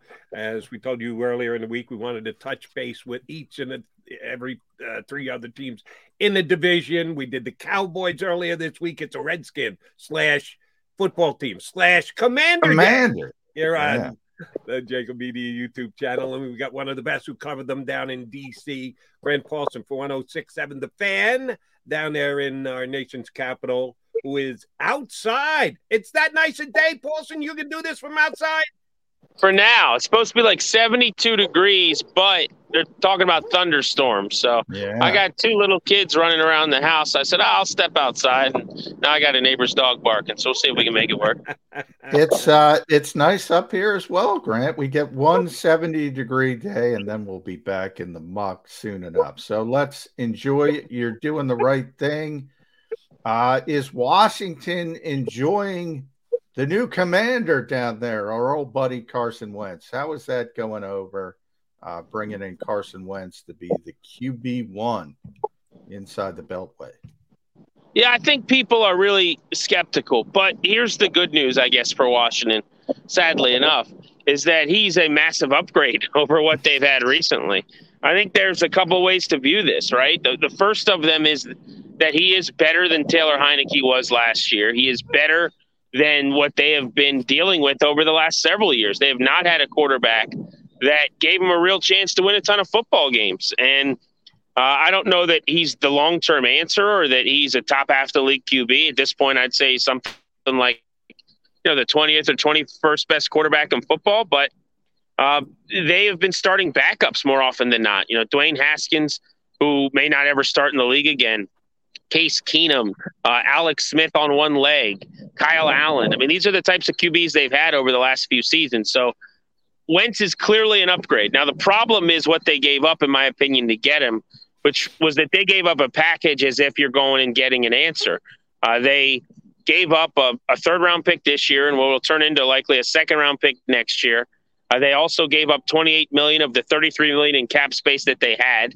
So then they had to jigger a bunch of things and basically release and move on from players on their roster to try to have some cap for free agency. And it's been really quiet since. And it's been kind of like Carson Wentz and a cloud of dust because of how much he costs. So I think people are a little bit perturbed by how much compensation was and whether or not they had to do that. Could they have gone, say, with a cheap free agent and drafted someone?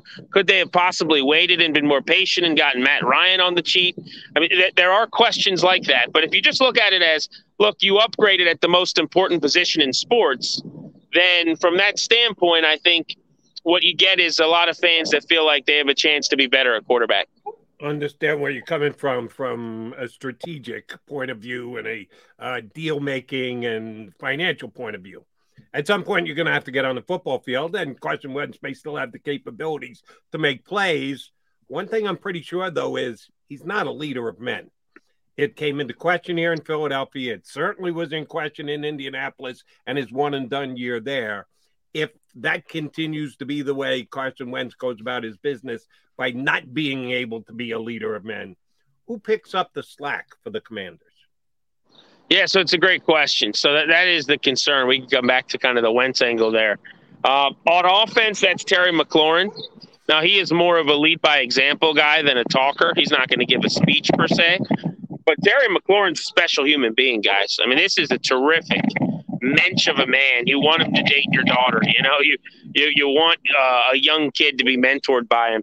He does everything the right way. He works his butt off at a position where you've long had divas and me-first guys. He doesn't have a bona like that in his body, and in fact, to his own detriment, perhaps. I mean, he is, as I said, had an egregiously bad quarterback play. It's hindered his performance. It's really hurt his chances of succeeding and thriving in the National Football League to the extent that he could. He's a 1,000-yard guy every year, but he should be a 1,300 or so yard guy, and he hasn't made a peep. He actually, statistically, was dead last in the NFL at the percentage of catchable balls on his targets thrown to him. Over the last 2 years, statistically, he has been dead last in that category over the summation of the 2 years. So we're talking about a guy that makes chicken salad out of you-know-what. He's the leader. He's the guy that kind of runs the show. I think that Charles Leno, the left tackle, has kind of become a bit of a leader of that offensive line as well. He's only going into his second season here, but they've already extended him and paid him. So those are a couple of the names I would give you on offense. The heartbeat of the team, the guy that kind of runs the whole locker room is Jonathan Allen, who's their defensive lineman who made the Pro Bowl last year. He's coming off of a phenomenal season, really played at a, probably not first team All-Pro, but like a, down the list All-Pro type level, had an awesome year, pushing the pocket, collapsing from the interior, stuffing the run. He's a former first-round pick at Alabama. So they got some dudes in that locker room that aren't going to allow a lack of leadership to be a problem. What I will say about Wentz, though, is, I talked to people with the Eagles. I talked to people with the Colts, more so really, frankly, with Indianapolis. And there is concern about his ability to just kind of get along. And it's not that he's a bad guy. I think people hear sometimes this idea that he's not great or ideal or perfect fit with teams in the locker room, and they think you're a jerk, and he's not by most accounts. What he is, though, is he's different than a lot of dudes, and I think at times that has led to some bristling and some annoyance and aggravation. And the question sometimes is, can you just be one of the guys?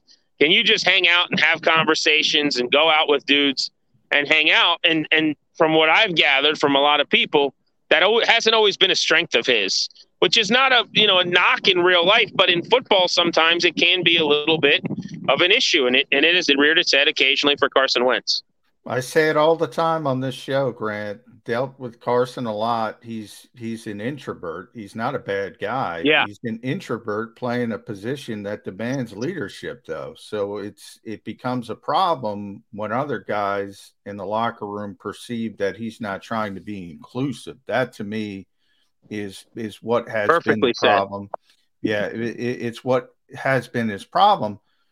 But I'm interested, because you're on the radio every day, 106.7, drive time, how Jim Irsay's comments went over in Washington at the meetings. Did that set off any alarms? Because, Jim was pretty harsh about what went on.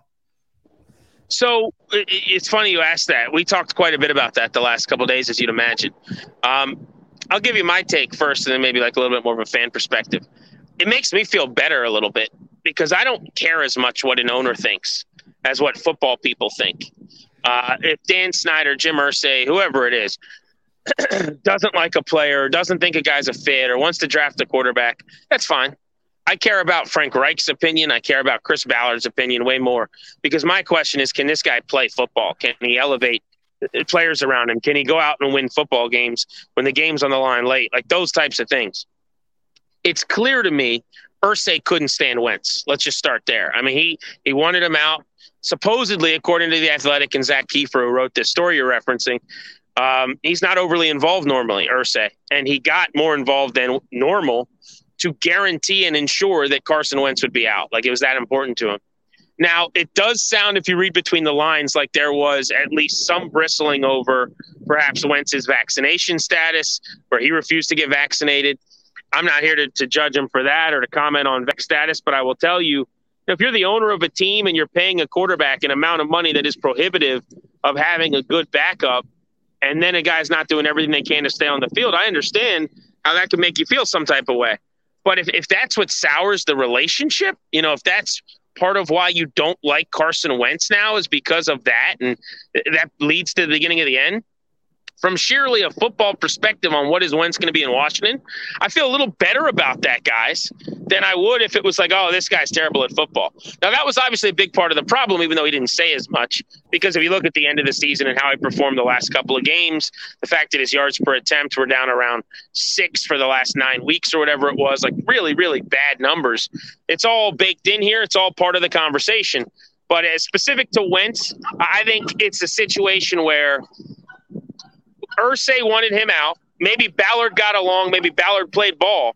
But Irsay wanted him out. And I think that makes Commanders fans feel a little bit better if it's the owner calling the shots than the football people. All right, Grant, even though it is moved into the bronze medal slot, the biggest slap of the entire last 12 months is, of course, Chris Rock taking one from Will Smith. And I'd put the Juwan Howard taking a shot at a Wisconsin coach as well. But your two defensive linemen who went upside each other's heads during the season this past year certainly did get a lot of coverage on a national game, Jerron and Jerome Allen. Have those guys kissed and made up? Is that going to be an ongoing issue? I thought it was handled after it went down last year. Is anything smoldering there? Is that something the coach has to be on top of this season? That's a good question. We haven't thought about it or heard about it in a while. It's an interesting thing to think about now in hindsight. Look, it hasn't been an issue. Those two guys were really, really close, and I'm assuming still are.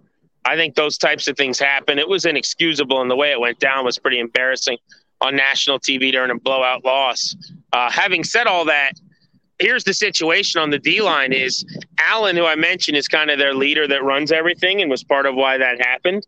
Daron Payne is maybe their second best player on the defense, but certainly their second best player on the defensive line. And he's going into a contract year. Now, they may lock him up and keep him around for the long term. He's another first-round pick out of Alabama 1 year after Allen, who's played really well. I'm opposed to that. I think it would be a terrible mistake in that, yes, he's a good football player, but do you really want to pay two D tackles, top of the market, $17 to $19 million a year money side by side? I think that's you get the same amount of money to spend, and you have to decide what's the best way to use it, right? And you're trying to be smarter than everyone else. To sink that kind of money into two interior defensive linemen just doesn't make a ton of sense to me. So I would have shopped Payne this offseason. Didn't seem like they wanted to. Or I would continue to shop him into the season because he is really, really good, and see if you could get some assets back for him in draft compensation. My guess is they're going to negotiate with him. I don't think they'll lock him up, but they're going to try to. And if they don't, then he'll walk in free agency at the end of this year, or they could potentially franchise tag him if they don't have to franchise Terry McLaurin. Because remember, the biggest story here in Washington right now is the McLaurin contract. And with the wide receiver market exploding right now, Devontae Adams and Tyreek Hill getting what they got, you got to pay this dude. He's going into the final year of his deal, and it's now or never kind of in terms of an extension before you could risk losing him. So I think that's the biggest story if you're a Commanders fan is, do they lock up McLaurin, and what does it cost in this exploding market? Grant, you mentioned free agency as a whole for Washington has been pretty quiet outside of the Carson Wentz deal. They did lose a very good offensive lineman in Brandon Sheriff. Matt Ioannidis, who we know well from Temple. His agent wasn't happy about how that went down. He's out, so some depth hits there. They managed to get J.D. McKissick to do the 180. As a whole, have they improved? Have they gotten worse? Obviously, from the quarterback position, as you mentioned, they got better. But just for the rest of the roster, not a lot of splash either way, with the exception of Sheriff. Where are they? Improvement, do you see, or not? Yeah, it's been really quiet. I mean, they're improved because they're better at quarterback, I think. Now, how much better or how improved, I think is a really fair question. You guys know all about Carson Wentz. There's going to be games where you think, oh, this guy's really good, and then games that are infuriating and maddening where you just have to assume that he's what is going on with this guy? He could be on his fourth team in 4 years. But I think overall the question is, what is the deal with their inability to add more pieces? And they just haven't done it here recently. You mentioned the quarterback position. Oh, did we lose Grant? We'll see if we can get him back up. Pops back up. He went muted, so maybe, who knows? When you're outside, you might lose your signal, but hopefully we'll get Grant back. It is interesting to me for Washington's perspective, and there's Grant. He's back. From the standpoint of Chase Young, here's a guy you mentioned, Grant, the two best players on defense. And I'm not saying Chase Young is a bad player, because Chase Young is a very good player, but I thought he was going to be a superstar player.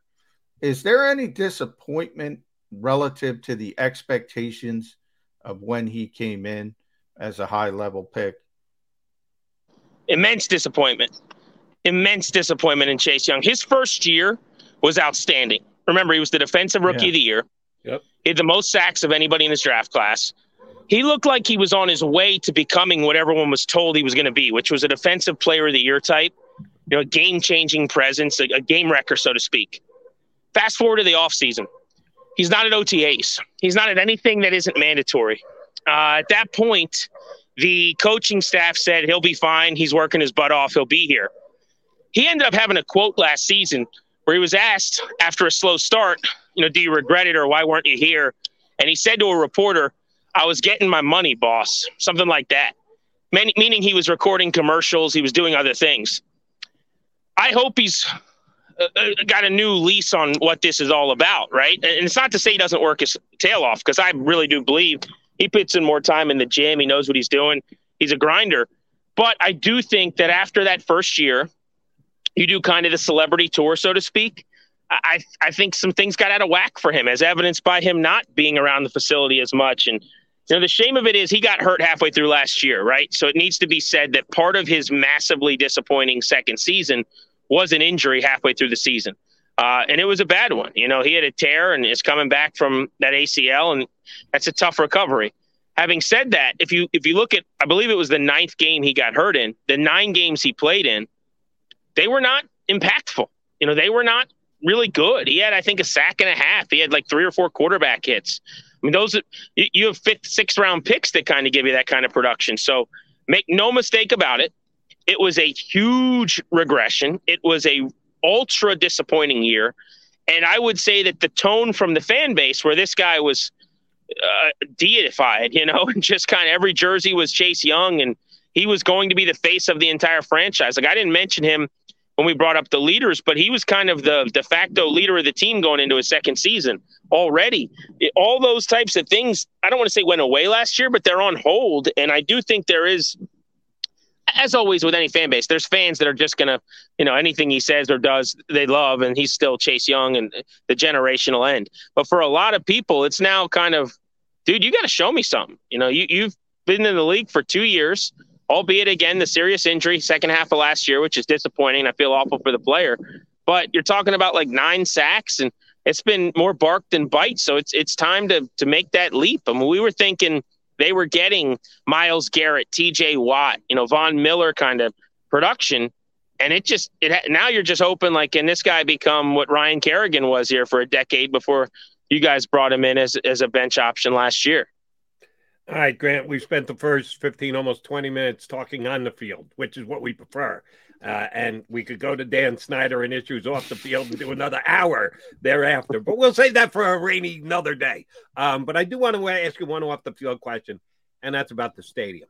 Last year, major issues. It's been a bad stadium basically since they built it, but it is now well before its time, already falling apart at the seams, and the Commanders are doing what they have to do to try and get a new stadium underway. Any new news? Any good juicy rumors? How is the new stadium, when and if it ever comes about, going to shake out down there in D.C.? Yeah, I'll give you a little State of the Union on that, because there's actually a timely update from yesterday, matter of fact. So it's pretty incredible what's happening with the stadium. So they play right now in Landover, Maryland. Let's start with that. That's about 20 minutes well, depends on the day and the traffic, but basically you can get there in 20 minutes from wherever you're at in downtown DC without a whole lot of traffic. Now, on game days, it can be a nightmare. I say that to say that when you're at the top of the stadium, you can see some of the really important buildings and monuments and things in the nation's capital. It's very close in proximity to DC, but they are not playing in DC, and they have not been since the mid-90s when they left RFK Stadium. Every fan, almost to a person, wants them to be back in DC and ideally would like them to be at the RFK site. Because DC doesn't own that land, it's like nationally protected land, it's pretty complicated. They also aren't that interested in doing business, it doesn't seem like, with Dan Snyder, who's dealing with, as you've referenced, sexual harassment allegations, sexual misconduct allegations within the organization, where they were fined $10 million and his role with the team had to change last year. And now there's an investigation by Congress and by the NFL into his own alleged activities and issues. So with all that swirling, DC, Maryland, and Virginia aren't fighting in this battle royale that everyone anticipated to get this stadium. That's the fan base. It's made up, you obviously have some national following with people that move, but it's Virginia, it's Maryland, and DC. We call it the DMV. And the thought was that all three of those states, municipalities, what have you, locations would be fighting over the team. And it's just not happening. So Virginia originally has been the front runner to get the stadium. But here's where we are now. What was expected was they were going to offer the team basically $1 billion in taxpayer money for what is supposed to be a little over a $3 billion stadium. Well, Maryland and D.C. came and said, you can we'll do the stadium here too, but we're giving the team almost nothing in terms of taxpayer money. And so it seemed like it's a no-brainer. They're going to Virginia. The problem is that the locations in Virginia are either way out west, like 45 minutes from the city, which is a bad idea with a stadium because then nothing's around it and you have to build everything up around it, or closer to the city down 95 in one of the worst traffic areas already in the country. So people are kind of uneasy about both of those locations. The Maryland location is where they are now in FedEx Field, which, while proximity to DC is fine, there's nothing out there. It's one of only 2 stadiums in the NFL that doesn't have a single restaurant or bar within a mile of it. There's nothing to do. It's a terrible location. It's one of the biggest problems the stadium has. So the easy answer is DC with Metro, with public transportation. But it seems like of the 3, they're either the least interested or right now the least invested in jumping into the fray, and time is ticking. Their lease is up in 27. It took the Rams like 4.5 or whatever years to build SoFi. I think the Raiders were able to pull their stadium off in a little under 3 years, but it's got to be done now. And just yesterday, we had a guy on my show, Grant and Danny in DC, who's covering all this for Channel 9 locally in DC, who said he's talked to a source who told him that Virginia is considering lowering their taxpayer bid that they're offering the Commanders, that they would not pay $1 billion, but $350 million. Ooh. I mean, think about that. You're lowering it by 65%, and it would still be more money than they're getting from DC or from Maryland. So they basically came onto the car lot and said, we'll give you $100,000 for a car that costs like 40. And then the other 2 bids came in at like 27 and 30, and they're like, actually, we'll give you 40. So, I mean, it is going in the wrong direction right now for Dan Snyder and the Commanders, if you believe all of this reporting. Obviously, it could be politics. It's one unnamed state senator. Maybe that person doesn't want the stadium or the team or whatever. But they were saying things like, each passing day, it's clear that, this team's lacking gravity that it once had. I mean, one of the comments from this state senator was that they're not sure if the team's going to be viable in 5 or 10 years. I mean, it's really kind of ugly, and it's not what you'd expect because there's a huge, as you guys know, unbelievably passionate following, all being a dwindling one over the last several years because of Snyder and the lack of winning. But to be here already where, the time is getting closer to when you got to make a decision, and it's not a room where everyone's lifting up their paddle to bid and fighting with each other. It's like people are like kind of sheepishly, maybe, like it's bad right now. So it's really interesting to see where this goes. All right. You mentioned Grant and Danny in DC 106.7 The Fan. Last one from me, Grant. You follow Grant on Twitter at Grant H. Paulson.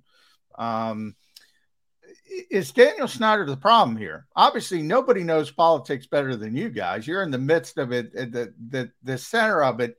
you talk about the three different municipalities, essentially, in the DMV.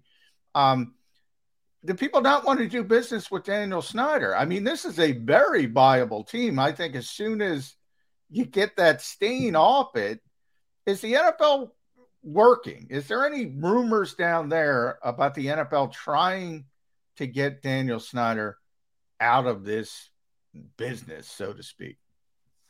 So it's a good question. It's so unrealistic, though, that he's going to end up losing the team or forced to sell. Did it, Grant, in basketball? Yeah, but not unlike when players get in trouble, there was audio. It was hard to run from that. Remember, and the precedent.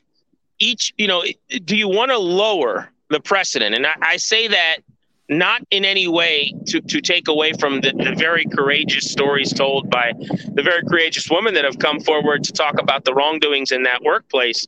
But so far, you have Jerry Richardson, who had several allegations against him directly. There was never really a specific allegation against Snyder directly until very recently, and it's just starting to be investigated now. Previously, it had been that the workplace was toxic and awful for females. And while that's Snyder's team and he's largely in charge, there was nothing that was kind of tied directly to him. So you'd be changing the threshold. And the people that need to change that bar are other owners who I perceive to probably have skeletons in their own closet.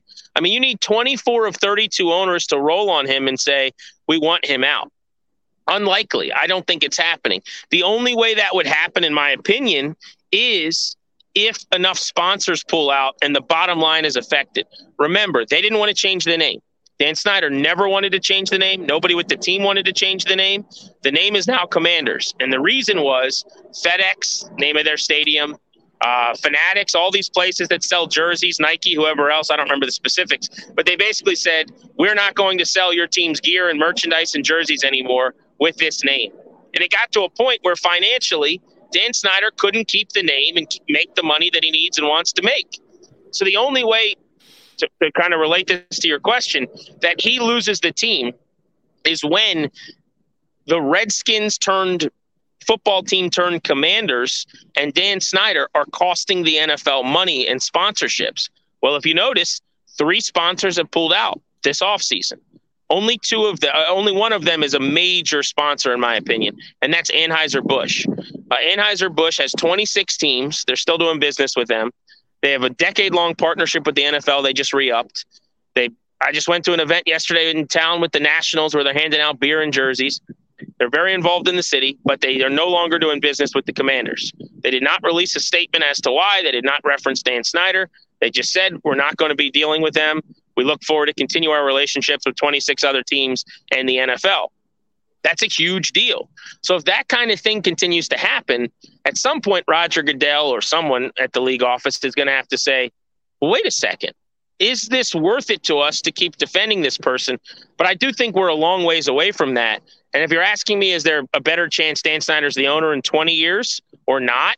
I would still bet on him being the owner because this guy hasn't lost. He kind of always ends up on top. GP, last thing, and thank you very much for coming on with us today.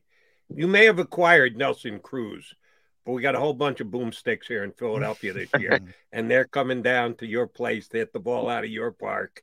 I'm very excited about the Phillies lineup.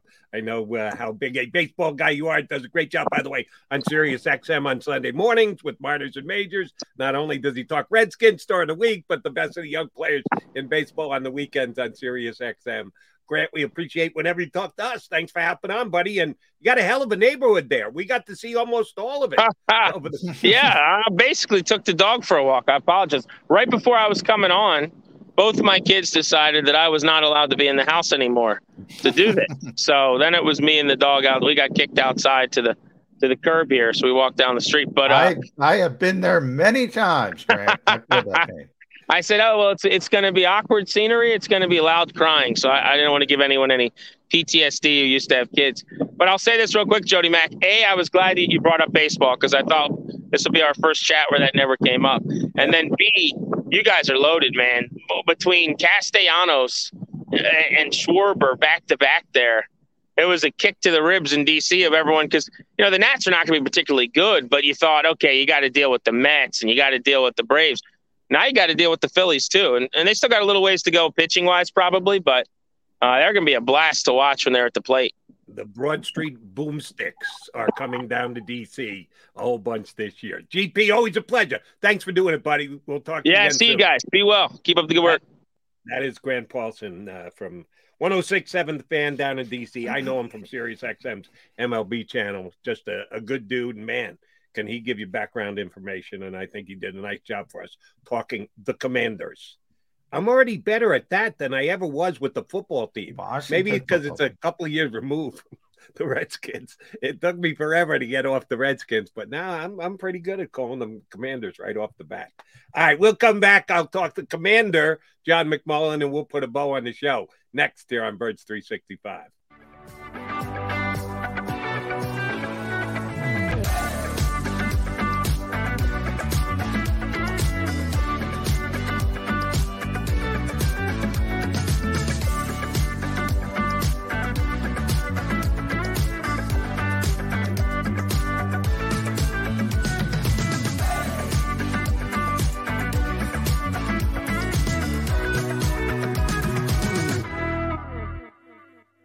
At Stateside Vodka, every new customer gets the world's best rocks glass, free. What's that? A rocks glass? You're telling me that bottle is cut in half? You could say that. Holy shit. And you're telling me I can get one of these glasses for free? That's right. One free rocks glass per customer with each first-time purchase of Stateside Vodka. So good, it just disappears. Imagine for a moment that you went to work today and when you came home, you were catastrophically injured. Your life and your family's life. That's what happened to union construction worker Mike Little. I was scared of what the end was going to be, but to be 100% honest with you, I knew I was going to be all right just by talking with Brian. In my heart, I just knew everything was going to be all right. Call the firm and find out why they say, "We got this." Call 215-458-2222. Go for the midnight dares. Go for the memories. Go for the view that goes on forever. Go for the bubbles in your bathtub and in your drink. Go to bed whenever you want. Or don't. Go for him. Go for her. Go for the win. Go to Ocean Casino Resort. Book your trip at theoceanac.com.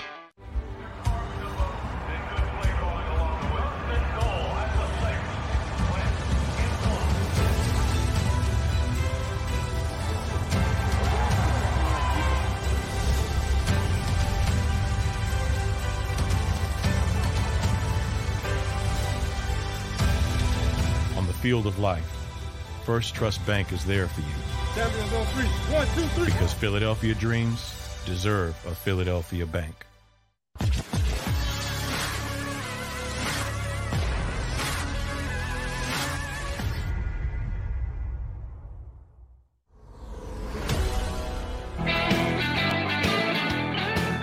Mac guys, here on Birds 365. Thanks for streaming on in. While you're at it, like, share, subscribe, do the right thing, help you boys out, help us get our algorithm up here on the Jacob Media YouTube channel. All right, yesterday, John, we ended the show with me asking you a look into the future question, and it was about Malcolm Jenkins, because you and I both noticed that in the last half hour of our show, Malcolm was calling it a career. So I turned around and made it a question on you on Malcolm's Hall of Fame status. Eagles, Hall of Fame, definitely. NFL Hall of Fame, maybe probably just a little short. I think we're in the same boat on both questions. Here's today's question for you, because we talked about it with Grant Paulson. And oh, by the way, stories this week, including the Kansas City Chiefs looking up for a potential new stadium and considering areas in the state of Kansas. They've been in Kansas City, which is in Missouri, forever, but would consider potentially moving into the state of Kansas, which is not far away, but still a whole nother state. And the Cincinnati Bengals, this I can't believe. This I got to get more details on. That the Bengals are considering a new stadium that would be a domed stadium in Cincinnati. I guess it's one of those strike while the iron is hot. You had an unbelievable season, ended up in the Super Bowl, which nobody expected. Yeah, let's dip our toe into the whole new stadium talk. So it's going on around the National Football League. When does the conversation start about Lincoln Financial Field? Yeah, these things aren't as how shall we say, they don't hold up as much as they used to do. And then when you start to get these billion-dollar palaces, as you mentioned, Dallas, Los Angeles has set the standard, but you have all these all over the country. Atlanta there's so many. Minneapolis, we were out for the Super Bowl, is beautiful. There's so many of these gorgeous stadiums in here. It's sort of like an arms race. And I got to be honest with you, Jody. We were just talking about it with Grant with, $3 billion for a stadium. There's 8 home games. Well, 9 or 10 if you want to include preseason now, because we're down to 3 games. Maybe you have a playoff game. When are people going to wake up to this? I mean, maybe. Yeah, but come on. Temple packs the house on Saturday. Maybe not. But yeah, I mean, it's coming. All you have to do is look across the street at the Wells Fargo Center, or, that's where we are, obviously. First Union Center, Core State Center, whatever. Right. Now we're at the Wells Fargo Center. Now the Sixers have talked about building their own arena in Camden at times. These things don't last long. So, yeah, the Eagles, it's coming. It's coming, and it's coming quicker than people realize. But I do think from a personal standpoint, I don't think it's that bad. I don't think they need a new stadium. But then when you get down to Dallas, or you go out to Los Angeles, or you go to Atlanta, and you start to say, oh, I see. Yeah, this isn't Lincoln Financial Field, isn't that. But do you really need that? I don't know. And they keep getting taxpayer money, so that's kind of like a political question more than anything else. Oh, shoot. John, I was on the air here in Philadelphia when the vet needed to be raised, and they put the whole package together for Lincoln Financial Field. Oh, it's a political football that is kicked around for years in advance before it ever gets started. And that's why I bring the question up. It's been 19 years that the link has been involved. Doesn't seem like it for someone of your age or my age who went through we need to move on from the vet, and it took so long, and all the deals that had to be done to get it done. It isn't just like, okay, we're going to get a new stadium. You break ground 2 weeks later, and then it's up 2.5 years later. Oh, no, there's a lot more that goes into it. So even though it seems like the link just went up 19 years ago, even though it seems like it should be good for a long period of time, no, you're right. Everybody's looking at the new, beautiful $3 billion stadiums and goes, oh, wait, why can't we have one? People don't want to come here as a free agent to the Philadelphia Eagles. We all think it's because the Eagles run the ball too much. Maybe it's because their stadium and their facilities aren't as good as some other one. Yeah, this is a conversation we'll probably have here on Birds 365. Now, they'll go ahead and cancel us a week from now. But if we continue to do this for a long period of time, at some point, it's going to actually happen. By the way, before we go, because I know we're up against it, we got a second retirement in 2 days. And this one's going to interest you because it's a friend of yours, friend of the show. After 47 years, John McClain is retiring. Really? From the Houston Chronicle. I had him on my show this past weekend. He never said a word. Never said, 47 years. One of the best ever. 47 years. You're kidding me. Wrote his retirement thanks in the Chronicle this morning. So I wanted to mention that, one of the best ever NFL reporters, John McClain. Heck of an actor, as I said on this show, too. Got as many IMDb lines for his fill-in actor role stuff. Oh, that's like bumming me out. Like, I got to text him now as soon as the show is over and done with and say, I wish you nothing but the best, but you bastard, how do you not say something on my show last weekend? Well, he probably had to keep that for the Chronicle, He had to. Yeah. He couldn't help his brother out, Jody McDonald, breaking that kind of news for a channel. I love John McClain. And yes, he has been good to us. And yeah, oh, by the way, it's not like John McClain's going to forget everything he ever knew about the National Football League, but damn, he had sources inside that Houston organization, which will be missed. We'll still get him on from time to time. So thank you for telling me that. Now I got to find out more details on it. So put us to work right after the show ends. Partner, we've got Pat Leonard from the New York Daily News to join us tomorrow because we did want to touch down on what I say. Yeah, New York Giants football. Yeah, from the New York Daily News, not to be confused with the Philadelphia Daily News, but Pat, a very good Giant reporter, is going to hop aboard with us tomorrow. That should be fun. Thanks to Grant Paulson for giving us the Commander update. Partner, you ready to do another show tomorrow? Let's do it. And it's, you're also going to get some, at least 5 minutes of WrestleMania talk. It's WrestleMania weekend, Friday. Yesterday, I watched Monday Night Raw on tape. I hadn't gotten to that yet. Then I had to watch the TNT. Then, man, I've been all rest. Have you watched any? I know we got to go. Any of that WWE Evil stuff? Yeah, good show. Love it.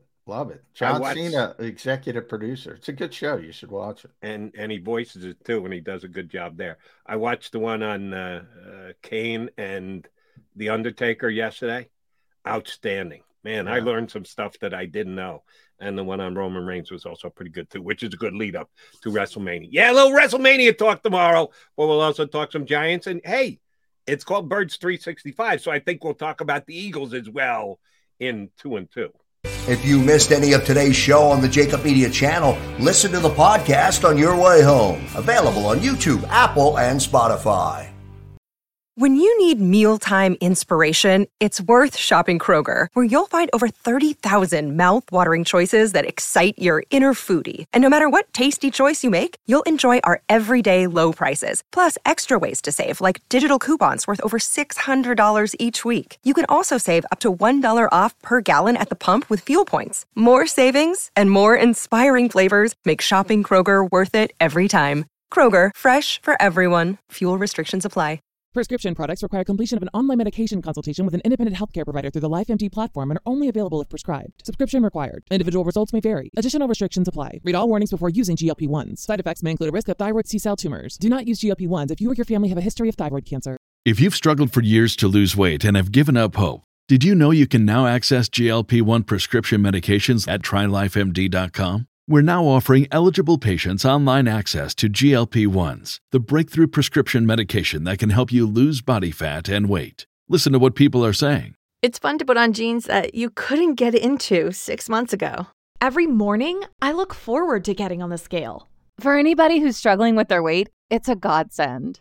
And here's the best part. Your insurance may cover 100% of the cost of your medication. So go to TryLifeMD.com to have your eligibility checked right now. Get started today at TryLifeMD.com. That's TryLifeMD.com.